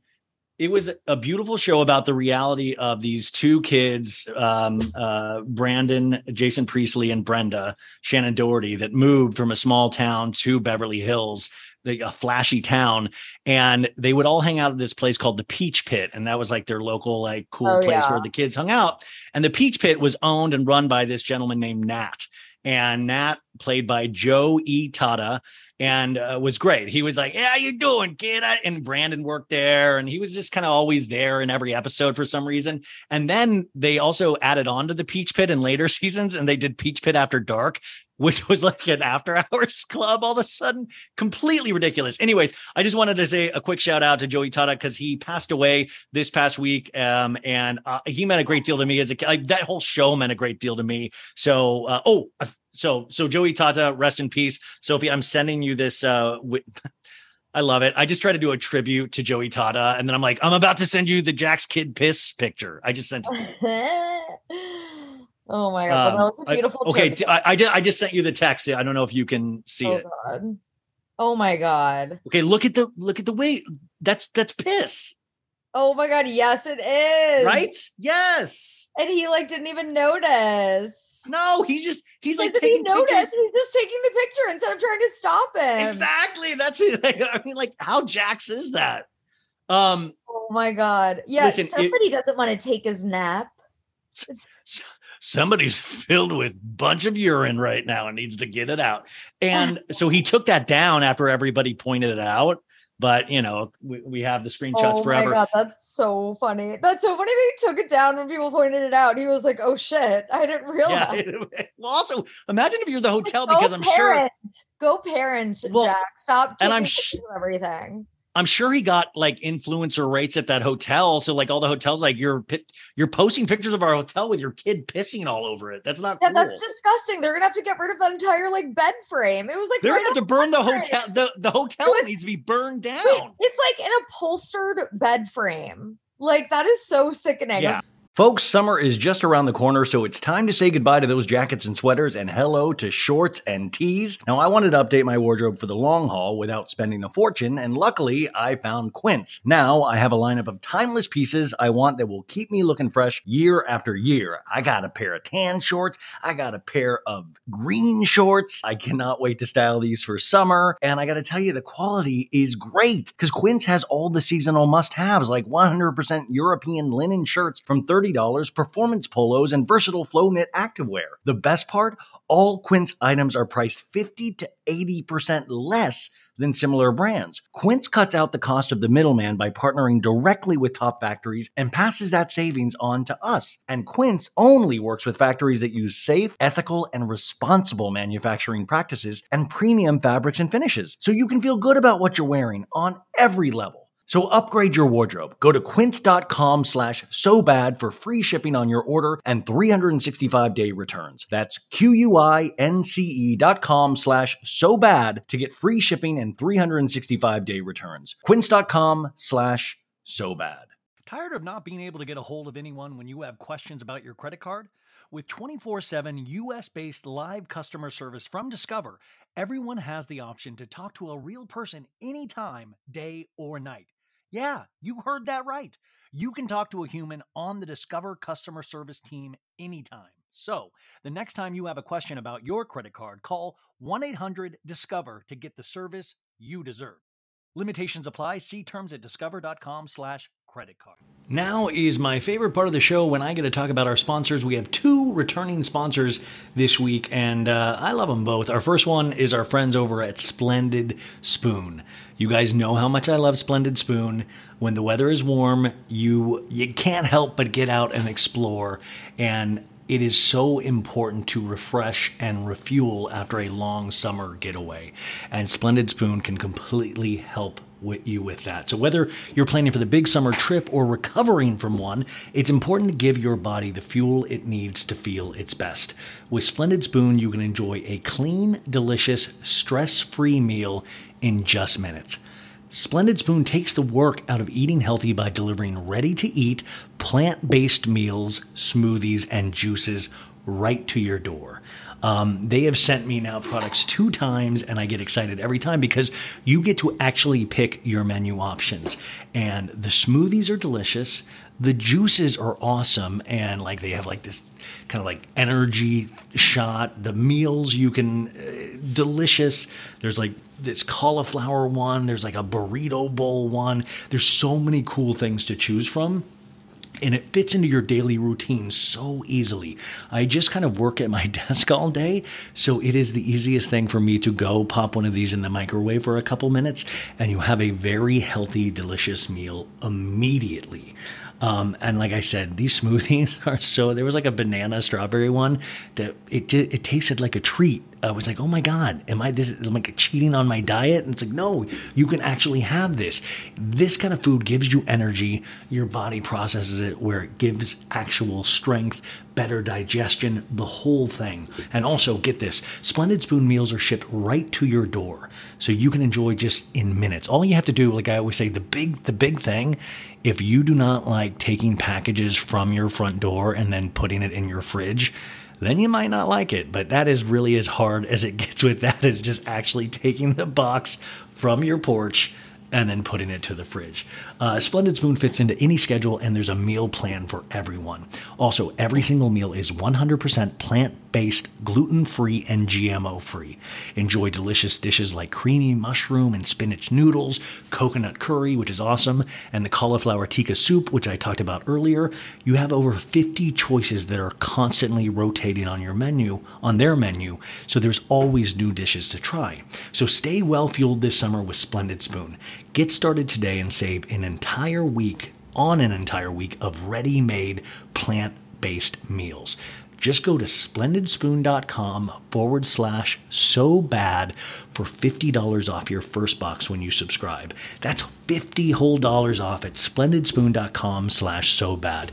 And I have to tell you, because I always think about this in pricing, and you know me, I'm kind of a little bit of a cheapskate, and I have been, I paid for a fitness trainer, and you got to start and it's been really worth it, even though I hate paying money for anything. But things like this, things that you actually make your life easier and make you healthier, these are worth spending for. I truly, truly believe that. So really try Splendid Spoon, and if you do, you better use my product code. Come on, you guys. Our second sponsor is our friends over at Dame. I love Dame. I've talked about them many times.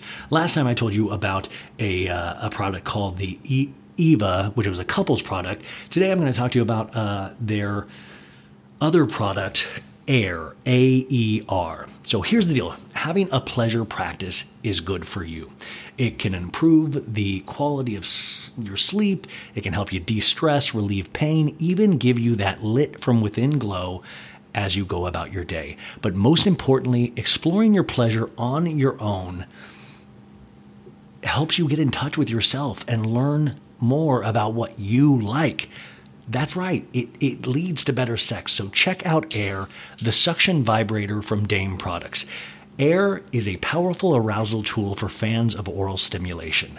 Dame's Air creates thrilling pulses of air and a soft seal around your clitoris so you can go all the way right away. Not only is it perfect for beginners, it's also waterproof and features 5 intensities and 5 vibration patterns so you can explore what works for you. And the best part, Dame offers hassle-free returns within 60 days, so your satisfaction is literally guaranteed. I'm telling you guys, this is nothing to be ashamed of. This is something that we can talk about. We're all adults here, but I think learning to be able to please yourself is so integral. It's really imperative. Anything that can actually give you pleasure. The whole point is to have a better quality of life for yourself. And with a company like Dame, which is female run, go check out their website. There are so many cool products on there. There is bound to be something that you will enjoy. So try any of these products or any of the other toys from Dame Products by going to dameproducts.com and use code SOBAD today for 15% off site-wide. That's code SOBAD to take 15% off your first order at dameproducts.com.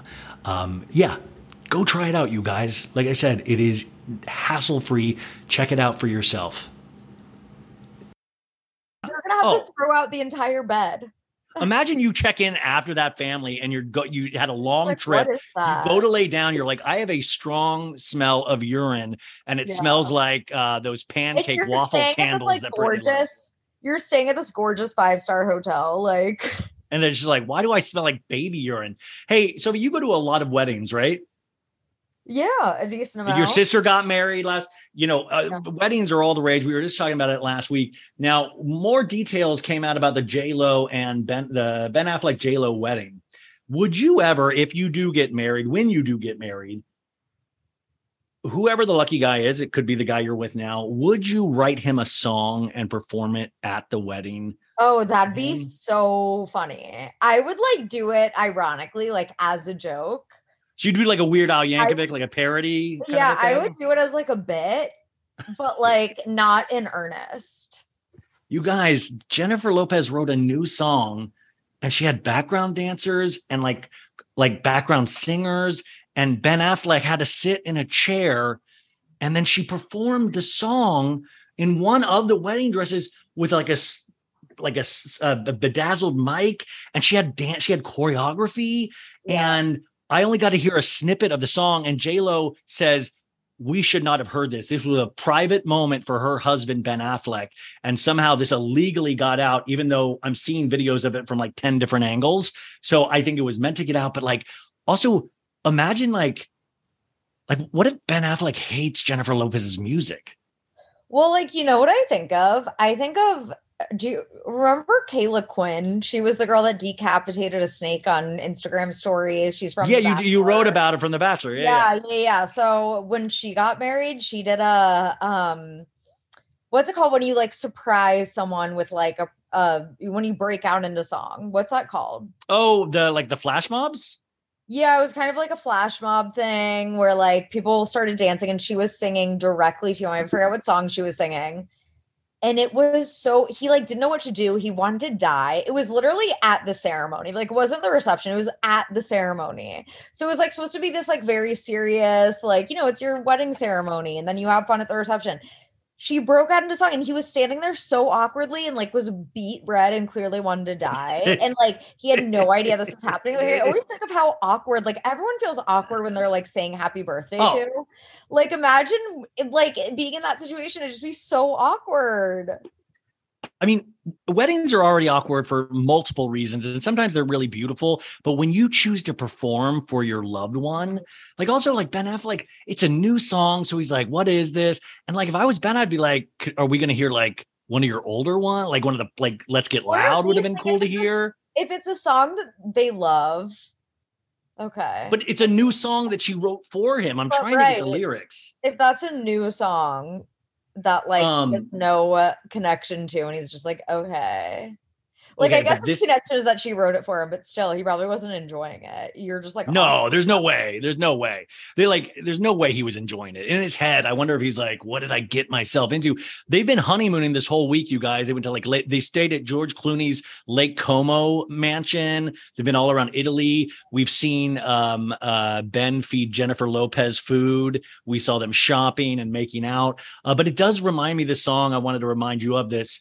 This is before I knew you, but this was one of the first episodes of So Bad It's Good. This was a So Bad It's Good moment when I used to do this segment.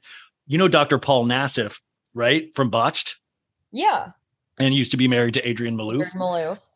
He got remarried in 2019 to this Britney Patakos, and they had their wedding. And guess what he did at the wedding? What? He sang Always Remember Us This Way by Lady Gaga from A Star Is Born to her. Oh my God, I love that song though. Have you heard Paul Nassif do it? I would probably when the sun goes down and the band won't play. I wonder if he did that part. If Paul Nassif was like, and the band won't play. Ryan, put in the audio of Paul Nassif. I have the audio. That Arizona sky burning in your eye. You look at me and babe, I wanna catch on fire. It's buried in my soul like California gold. You found the light in me that I couldn't find. So when I'm all choked up and I can't find the words, every time we say goodbye, baby, it hurts. When the sun goes down and the band won't play, I'll always remember us this way. And like, it is so, and like, I guess he like trained to like sing this song to her, but like, like I would have wanted to do like Shallow, because I like the bass part of that. But like I mean, that's pretty, like you got to be really in love with yourself or really in love with your partner to even attempt to do something like that. That is so funny. Or what if he did like Born This Way? He's like, all my little monsters out there, let's do this. Let's get married. Okay, some quick hits. this really makes me sad, actually, and I need to formulate my thoughts a little bit more about this because the band Arcade Fire means so much to me. There's no joke there. When Butler, the lead singer of Arcade Fire, has been accused of some really bad things over the weekend. Pitchfork did, and I guess, I don't know if you call it an expose or what, but a lot of women have come forward of like 18 to 23-year-olds, and says that there have been inappropriate relationships with Wynn, and Wynn is married to one of the other lead singers of Arcade Fire. And she stands behind him in her statement and said, I've watched this man go through hell and alcohol abuse and stuff. And she was aware of these relationships, but these women, and then one non-binary person came forward to say that these were inappropriate relationships. And he says, listen, these were all relationships that I thought were consensual. I admit to those, but I in no way thought, but listen, he was a 37-year-old man when these were going down, dating. Even these were fans, like 18 to 23-year-olds. And Arcade Fire just means the world to me. And I don't know all the details. So this is one of those ones that kind of just really bummed me out. And I don't know all the details. And listen, but even if all these girls did want to hook up with him and all that stuff, and it was consensual, it still just bums me out because it just means he was using his fame to Yeah. And I've actually been reading and hearing about this stuff for like a while. Really? It's kind of been like, I feel this like is the first time I had ever heard about it. No, I feel like it's kind of been like an open secret for a while. And, this is the first time it's kind of been publicized. And, he sounds like a piece of shit taking advantage of young fans who looked up to him and that he had a power dynamic. It was, just not okay. Power imbalance is what I'm looking for. Yeah, definitely. And listen, like when you're somebody, that band is, I don't know. Anyways, so I wanted to mention that, and I'll try to formulate further thoughts this week. Also, Scott Disick, fresh off his Lambo, rolling his Lamborghini in a residential neighborhood. There was a alleged rumor that he was being, he was being excommunicated from the Kardashian family. Excommunicated is such a bizarre word to use because it's mainly used in the Catholic religion when you get excommunicated from. I know, it's such a dramatic word. It's excommunicated, but Kris Jenner went on record. This is how much it must have hurt Scott's feelings. Went on record on a post today saying Scott will never be excommunicated from our family. He's the father of my grandchildren and a special part of our family. The Kardashians matriarch added in her social media note, "We love him," and not true. And then emoji with the smile and the hearts and then a heart eye emoji. So Scott must have been like, am I getting excommunicated? What's going on? Kris, I don't have a Lambo. I'm not in the show. I hear he's not that not heavily featured in this season of the Kardashians either. First of all, I love the people that are like, what did True do to you, Kris? Because she goes, I love Scott. Not true. I know. But it must have hurt his feelings. And what else was I going to say about that? Oh, I also heard he was dating Kimberly Stewart. Did you hear this? Yeah.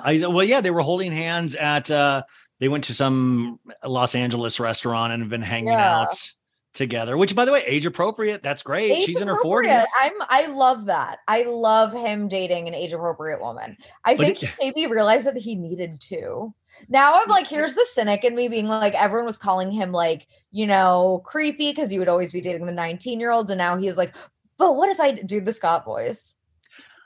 I had my time with a 19-year. I'm mature now. I need a woman that's been out there. Come on.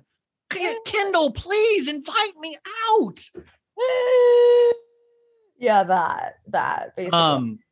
But isn't it funny though, when I saw that, the Kimberly Stewart thing, I almost got more worried for him because I was like, that's not the Scott I know. Scott dates young girls. I almost got worried that was bad.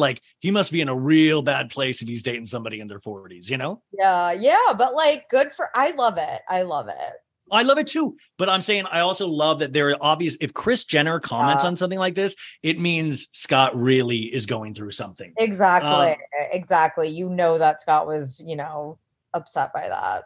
Two more stories I want to talk to you about. Britney Spears has officially made her comeback. Hold Me Closer immediately topped the iTunes charts. Her duet with Elton John. I love it. I love it. Yeah, I think it's great. I'm so good. happy that but you're probably not aware of this because you were at dinner, but Britney Spears released a YouTube video, a 22-minute YouTube video where she talked about the conservatorship in great detail. Now, she says a lot of facts in this. And just so you guys know, there will be timestamps. I am playing the entire 22-minute YouTube thing because it immediately got taken down, but I have the audio. I will be playing it at the very end of the show, and you can make up your own mind.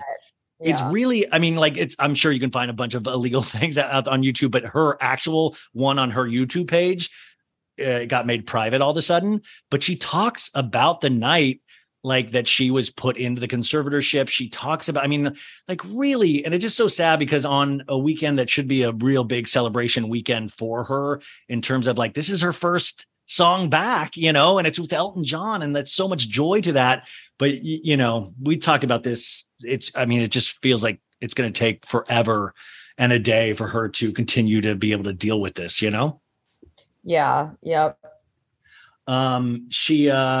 And then finally, I needed to get your thoughts on, okay, so there's this movie coming out called Don't Worry, Darling, directed by Olivia Wilde. And God. Harry Styles and Florence Pugh are the two lead actors in this. Now, I didn't realize that Shia LaBeouf initially was cast as the part that Harry Styles ended up taking.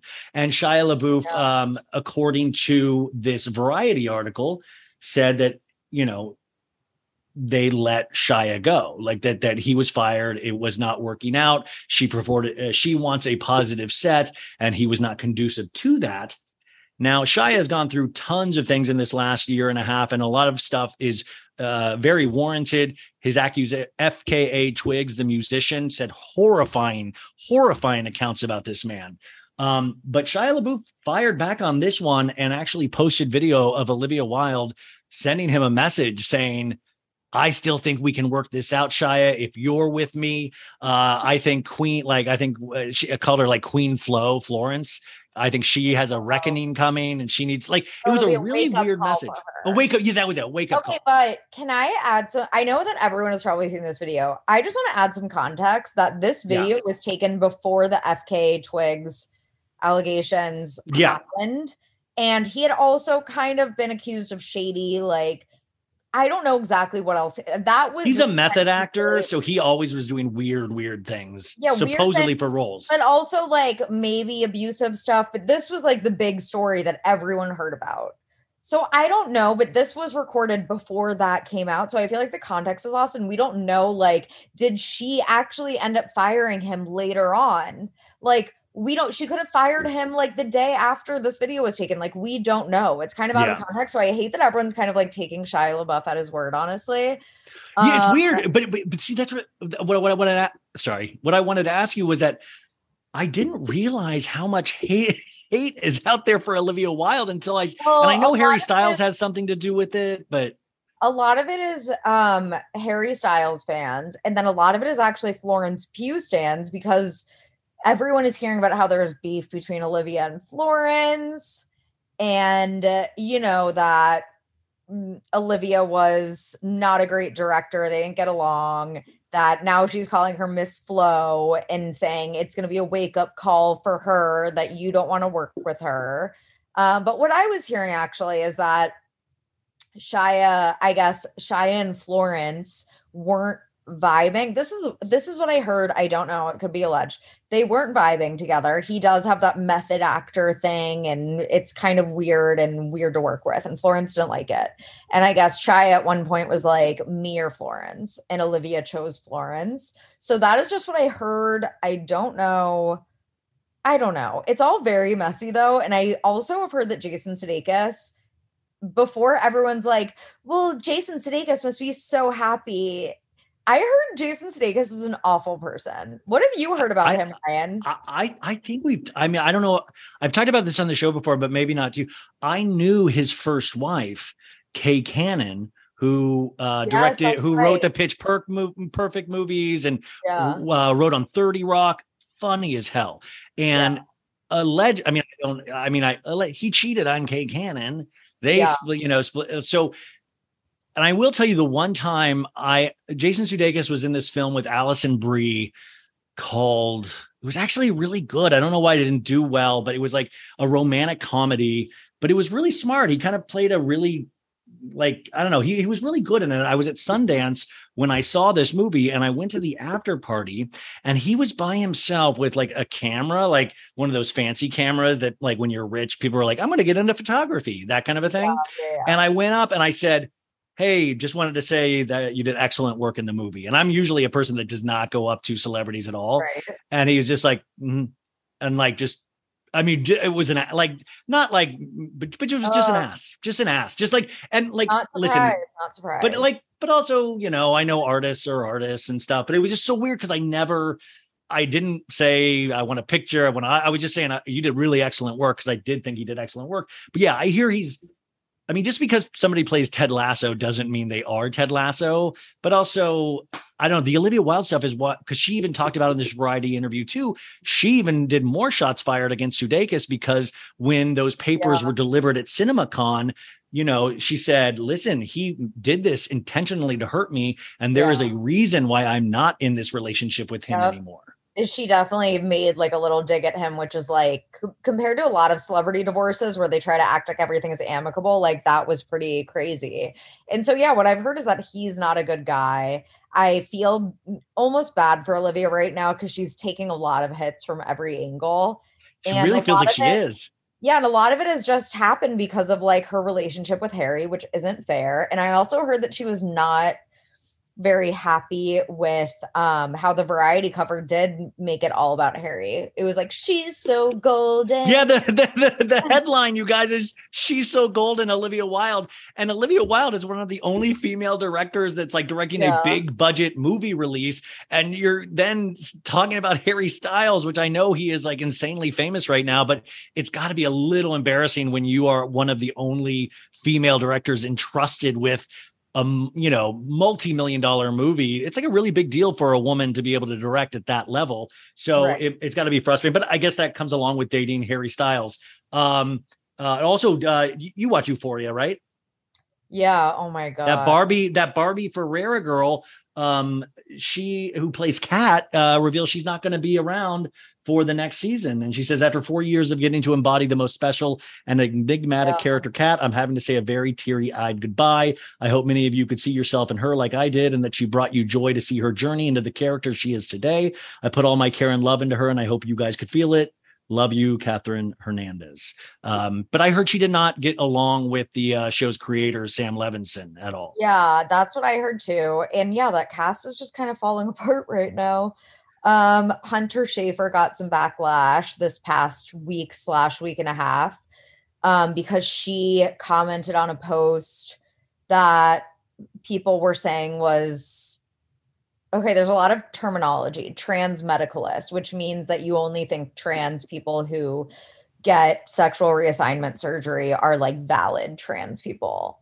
And she commented like exclamation marks. It was something, you look it up. I'm not explaining this well because there's a lot of terminology I'm not familiar with, and I was like educating myself about it all. But there's that. And then Sydney Sweeney. Oh my God, wait, I just felt sand. Oh my God, the Sydney Sweeney thing. I forgot about that. Sorry, I have sand in my ear that I'm just discovering, and I like showered today and everything. Yeah, so the Sydney Sweeney stuff, how she posted like a roundup, a slideshow of photos from her mom's 60th hoedown birthday. And her dad is wearing a Blue Lives Matter shirt. And then in pictures that her brother posted, they're wearing shirts that say, or hats. Or hats, the red hat. This 60 great again. So it wasn't Make America Great Again, but they were clearly a spoof off of that. They were like red hats. So yeah, take that. But Sydney, it's interesting though about that is that if you look at Sydney's Instagram, you didn't see any of those things. But then if you went to her brother's Instagram, that's where the Blue Lives Matter shirt was on. Oh, was it really? See, I thought, because I was like, oh, she curated not the. So I mean, listen, I mean, yeah, I mean, her family's probably all pro-Trump. Who knows? But it was wild because then you hear the backlash about that. And she even came out, Sydney Sweeney, goes, come on, guys. It's my mom celebrating my mom's birthday. Chill out. Her responding to it, like, made it way worse. She should have like had a really good response. Like, you know, I have family members that have political views that I don't agree with. A lot of people can like relate to that and understand that, but it was the fact that she was like, guys, this is not political, when like they're inherently wearing political things, like literally a Blue Lives Matter shirt. Like, of course people are going to interpret it as political because it is. So yeah, not a good response. So like, I don't know. She said recently that she pays her PR team more a month than her mortgage. Yeah. So it's like, are they like ripping her off? Well, yeah, by the way, you're going to have to pay a little more now after this weekend, but seriously.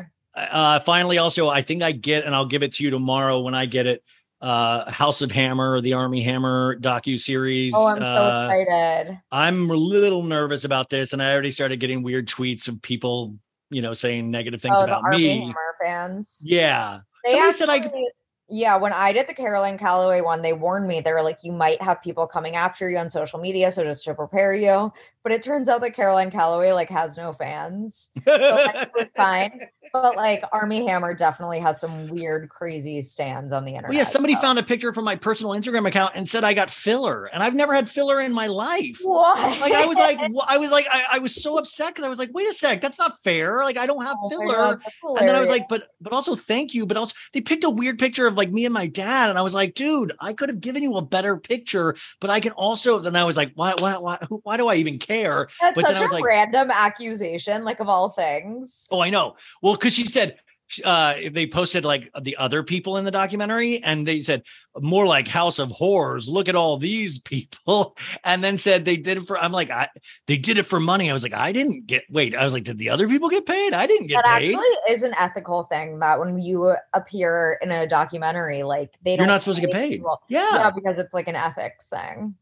But now it's like I'm really nervous about like this coming out because I'm sensitive like you, where I just don't want a lot of people ripping on me and hating on. But I mean, it is what it is, you know. And also, it's just funny. Like, go learn about Army and his family. I think I'm going to be talking to Casey Hammer this week too. Ooh, so that'll be interesting. Sophie, what's coming up for you this week? What's the haps? I am on trying to be offline this week and on vacay. I have like a few things I need to do.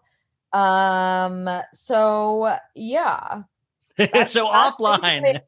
That's basically what I'm doing, is trying to relax a little bit. I do have a bunch of stuff I still need to do, but like I'm gonna like try to relax a little bit. So that's me. And it's true. The same.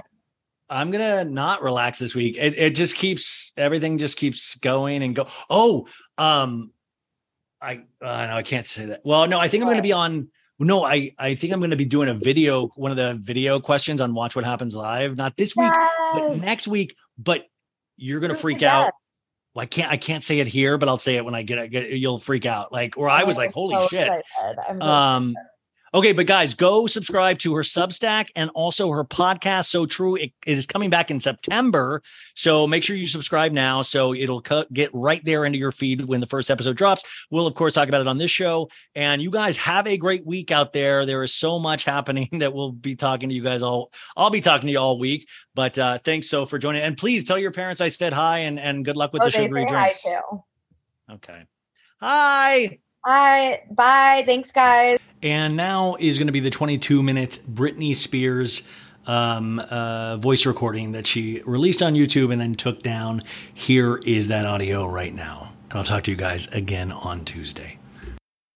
Okay, so I woke up this morning and I realized that there's a lot going on in my head that I haven't really shared with anyone really. And I've had tons of opportunities, Oprah, interviews, to go on a platform and share hardships or just really anything that's going on in my mind. And I really don't think any of that is relevant to getting paid to tell your story. I feel like it's kind of silly. So I'm here honestly just to open myself to others and try to shed a light on if anyone out there has ever gone through hardships or whatever it is, just to put a light on it. And so that person doesn't feel alone, because I really know what that feels like.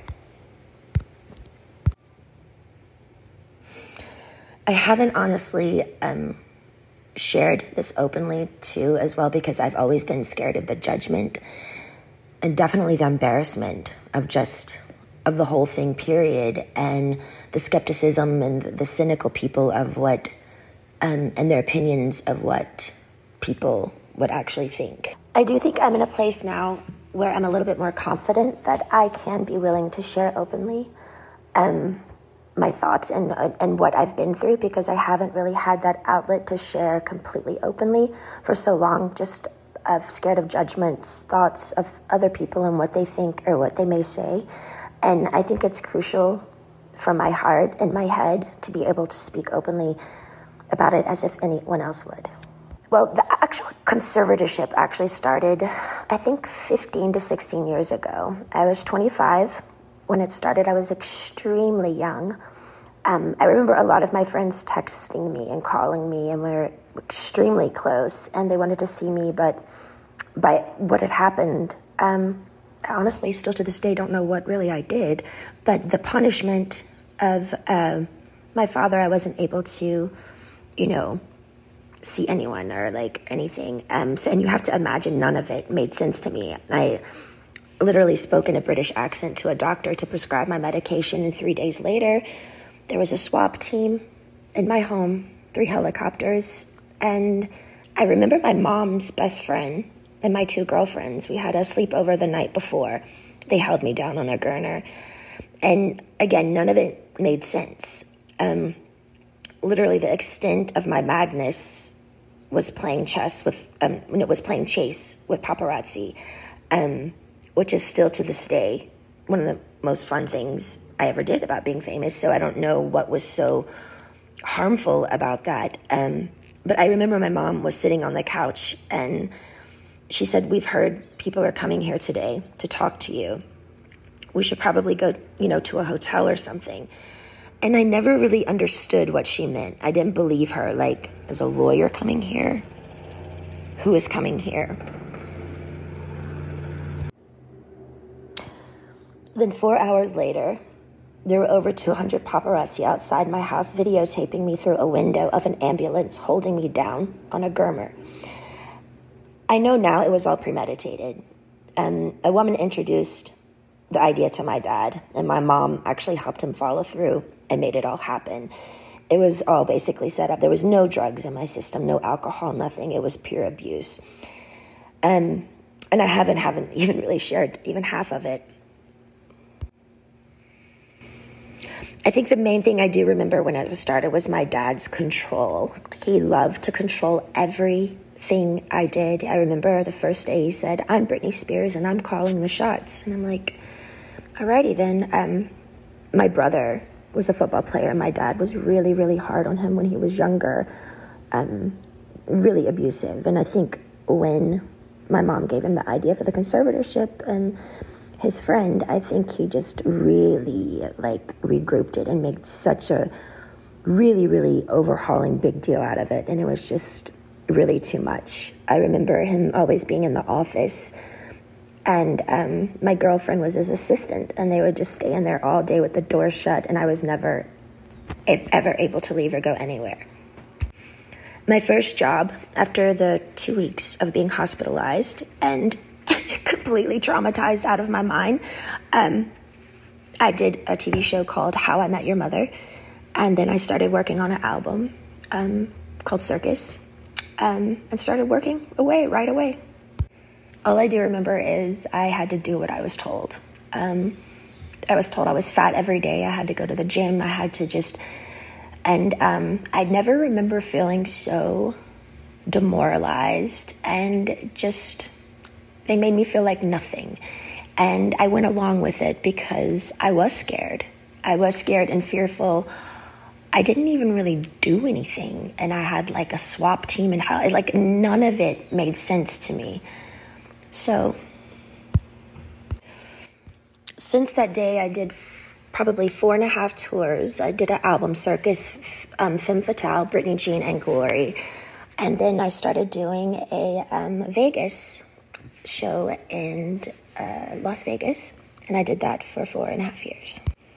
I do remember working, and I got to a point where you know, because my pride in my 30s, I have to live under my father's rules. And, you know, the dancers are playing and drinking and having fun at nights in Vegas, and I couldn't do anything. And I remember just being like, my performances, I know, were horrible. Like, I even wore wigs, and all the dancers were doing all these nice, sexy head flip turns, and I had conditioner treatment in my hair and like these little caps over my head, and just during a whole show getting conditioner treatments just with wigs on, because I was just like a robot. Honestly, I didn't give a fuck anymore, because I couldn't go where I wanted to go. I couldn't have the nannies that I wanted to have. I couldn't have cash.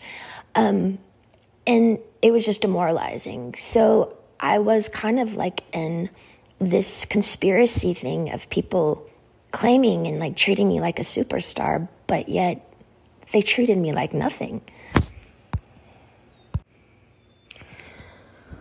Well, for some reason, I started to get a spark back. I remember recording Glory, and for some reason, I think producing and making music, and I went to this little Spanish house, and I got the fire back in my eyes for some reason, and it was at the end of recording Glory, and my son named it, and things started kind of taking a turn, because I started getting more confidence just for myself. And I think with confidence, people kind of like, oh, wait, what's going on now? Like, she's speaking up a little bit more, but it might not be particularly a good thing if I'd been quiet for 15 years. I think with confidence comes enlightenment, which makes you think better.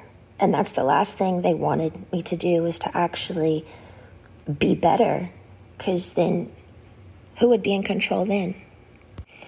But it was really tricky, because I had to just play this role that everything was okay all the time. And I had to go along with it, because I knew they could hurt me. So I'm sitting here, like, my friends all drinking alcohol and having fun in these parties, and had no cash. I literally felt like a nun. My girlfriends from home came to visit me in a spa, and I couldn't even walk into the spa. And they had their feet doing pedicures in the water, and the 3 ices of bottles of champagnes before my show, just sitting there. And I wasn't even acknowledged by them, my own hometown friends, when they would come to Vegas. And it was just, it was demoralizing, I will say. You also have to understand, it's like, 15 years of touring and doing shows, and I'm 30 years old under my dad's rules.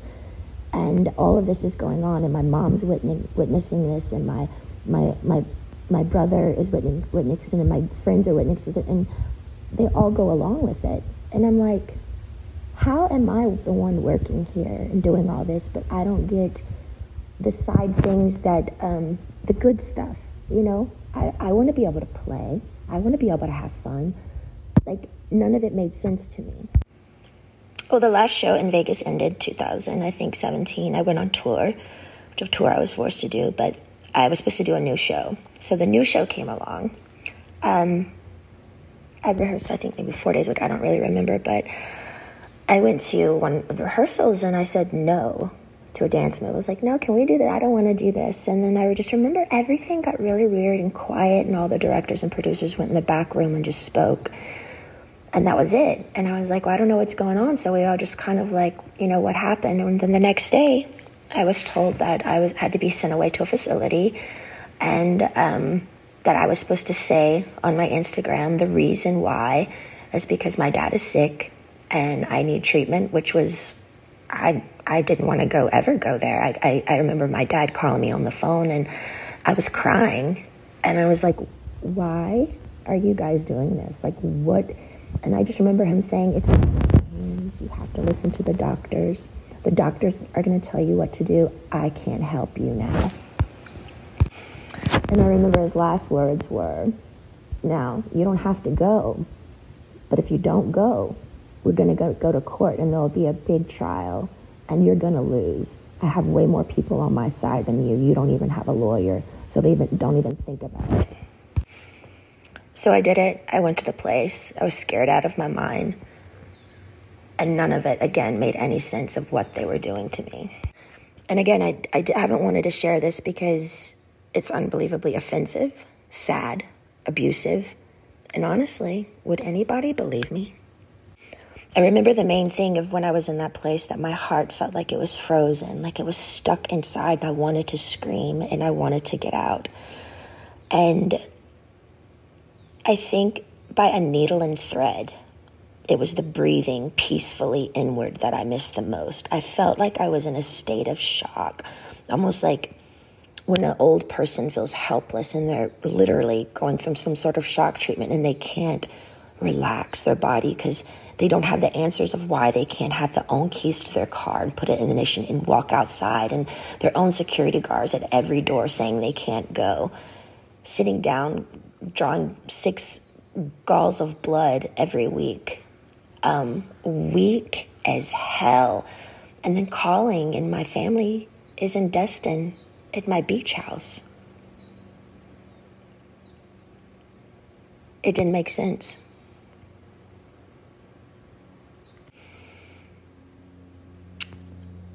The main thing, I to this day, I kind of stopped believing in God at that time, because I didn't know how they could have 40 people leave my house a day and me work from 8 to 6 at night.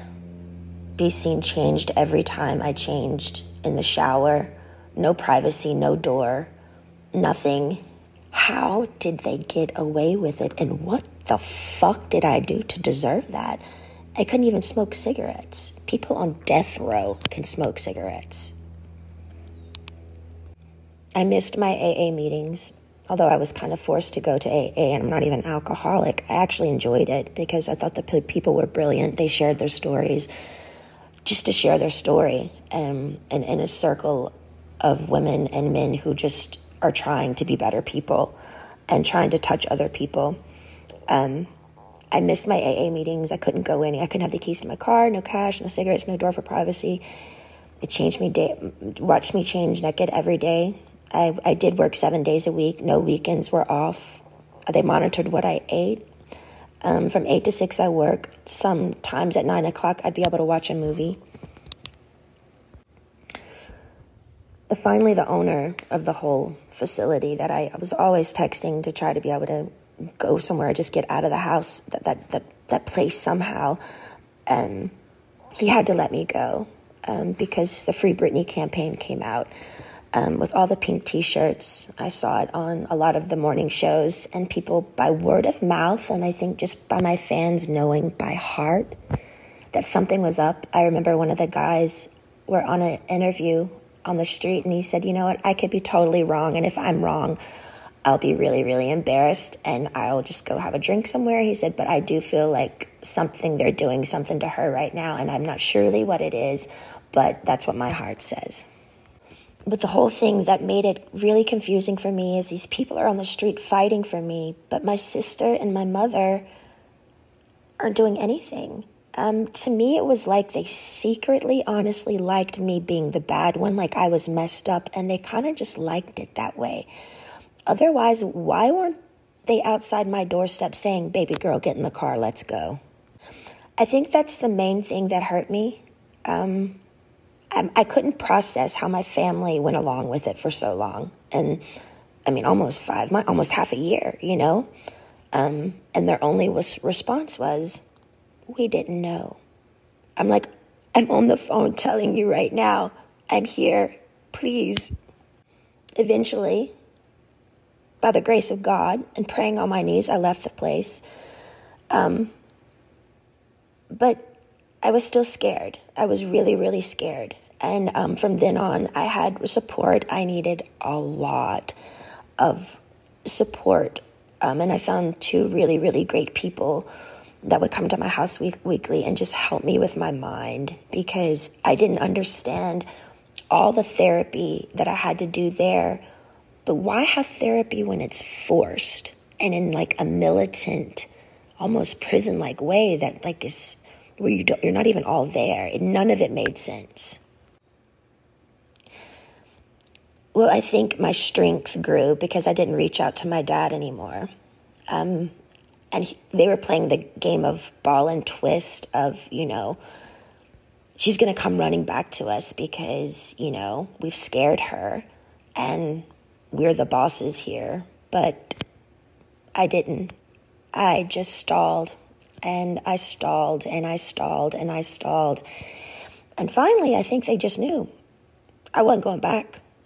And I finally got a lawyer. A wonderful friend finally got me a lawyer. And he really helped me through it. To me, the thing was, I think the trauma of all of it and just the whole thing together and going down to how much effort and work and heart I put in to what I did when I did work, even down to the details of how many rhinestones are going to be in my costume. And I cared so much. And they literally killed me. They threw me away. That's what I felt like my family threw me away. I was performing for like thousands of people at night in Vegas, the rush of being a performer, the laughter, the joy, the respect. I was shaking over 40 people's hands every night before a show, training weekly, 3 training sessions a week, AA meetings, therapy sessions. My dad literally, I was a machine. I was a fucking machine. Not even human, almost. It was insane how hard I worked. And the one time I speak up and say no in the rehearsals to a fucking dance move, they got pissed. I feel like the scare tactic and how badly they treated me in the end, I think they thought I was going to come begging back to work again because they thought, I needed them. Because they put me in an ignorant, scared state of mind to make me feel like I needed them. And if you don't do what we say, we're going to show you who's boss. I didn't play their game anymore. I got on my knees every day and I prayed. I held on like a needle and thread to some sort of existence because they had made me feel like nothing for so long. I knew in the deepest part of my core, I knew I'd done nothing wrong and I didn't deserve the way I'd been treated. I do think the hardest thing for me was I wanted to use my feet and leave and run or go somewhere. I had to be placed in a chair from like 8 to 6 every day. I couldn't take it. I talked to rabbis. I've talked to grown men about it, and they're like, we don't see how you did it. Honestly, I don't either. And through that, I remember saying, I don't believe in God anymore. I honestly deserve an award for acting like I was okay every day. I thought they were trying to fucking kill me. I remember one time I was backstage and I needed my inhaler. And I opened up to my assistant because I had my phone with me, which I'm not supposed to have my phone underneath the stage. But I said to her, you know what I'm doing. I was talking to a guy and he wanted to just leave the country with me. We had it all set up to just leave. And it was a secret relationship. And I said, my biggest fear was, what would my dad do if I did do something wrong? What if I left the country? And what if they found me? And what would they do? And I said, I feel like they would lock me up or something or really hurt me. And she looked at me and she said, are you kidding me, Britney? Your dad would never do that to you. And I didn't even do anything wrong, and he still did it. I'm honestly more angry at my mom because I heard when reporters would call her at the time and ask questions of what was going on, she would go innocently hide in the house, and she wouldn't speak up. It was always like, I don't know what to say. I just don't want to say the wrong thing. We're praying for her. I feel like she could have gotten me a lawyer in literally 2 seconds. My friend helped me get one in the end, but every time I made contact with a firm, my phone was tapped, and they would take my phone away from me. And again, I get nothing out of sharing all of this. I have offers to do interviews with Oprah and so many people, lots of money, but it's insane. I don't want any of it. For me, it's beyond a sit-down, proper interview. I had no contact in that place for so long, and my heart would just want to stand up in my family's faces and scream and cry and throw a tantrum and go back in time and do exactly what I wanted to do at those times. Yeah, and might even spit in their fucking faces. Why? Because the pain my family gave me, sitting me there all day and not being able to use my feet, as they watch their grandchildren run bases to base in a family neighborhood as if I'm dead or I don't exist, honestly makes me look up and say, how the fuck did they get away with it? How is there a God? Is there a God? Giving 8 galls of blood weekly, not being able to stand up. I was so weak. And my family's at my beach house. I was scared, broken. I'm sharing this because I want people to know I'm only human. I do feel victimized after these experiences, and how can I mend this if I don't talk about it? I have an amazing song right now with one of the most brilliant men of our time, and I'm so grateful.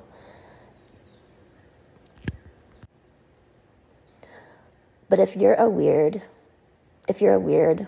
introvert, oddball like me, who feels alone a lot of the time, and you needed to hear a story like this today so you don't feel alone, know this, my life has been far from easy, and you're not alone.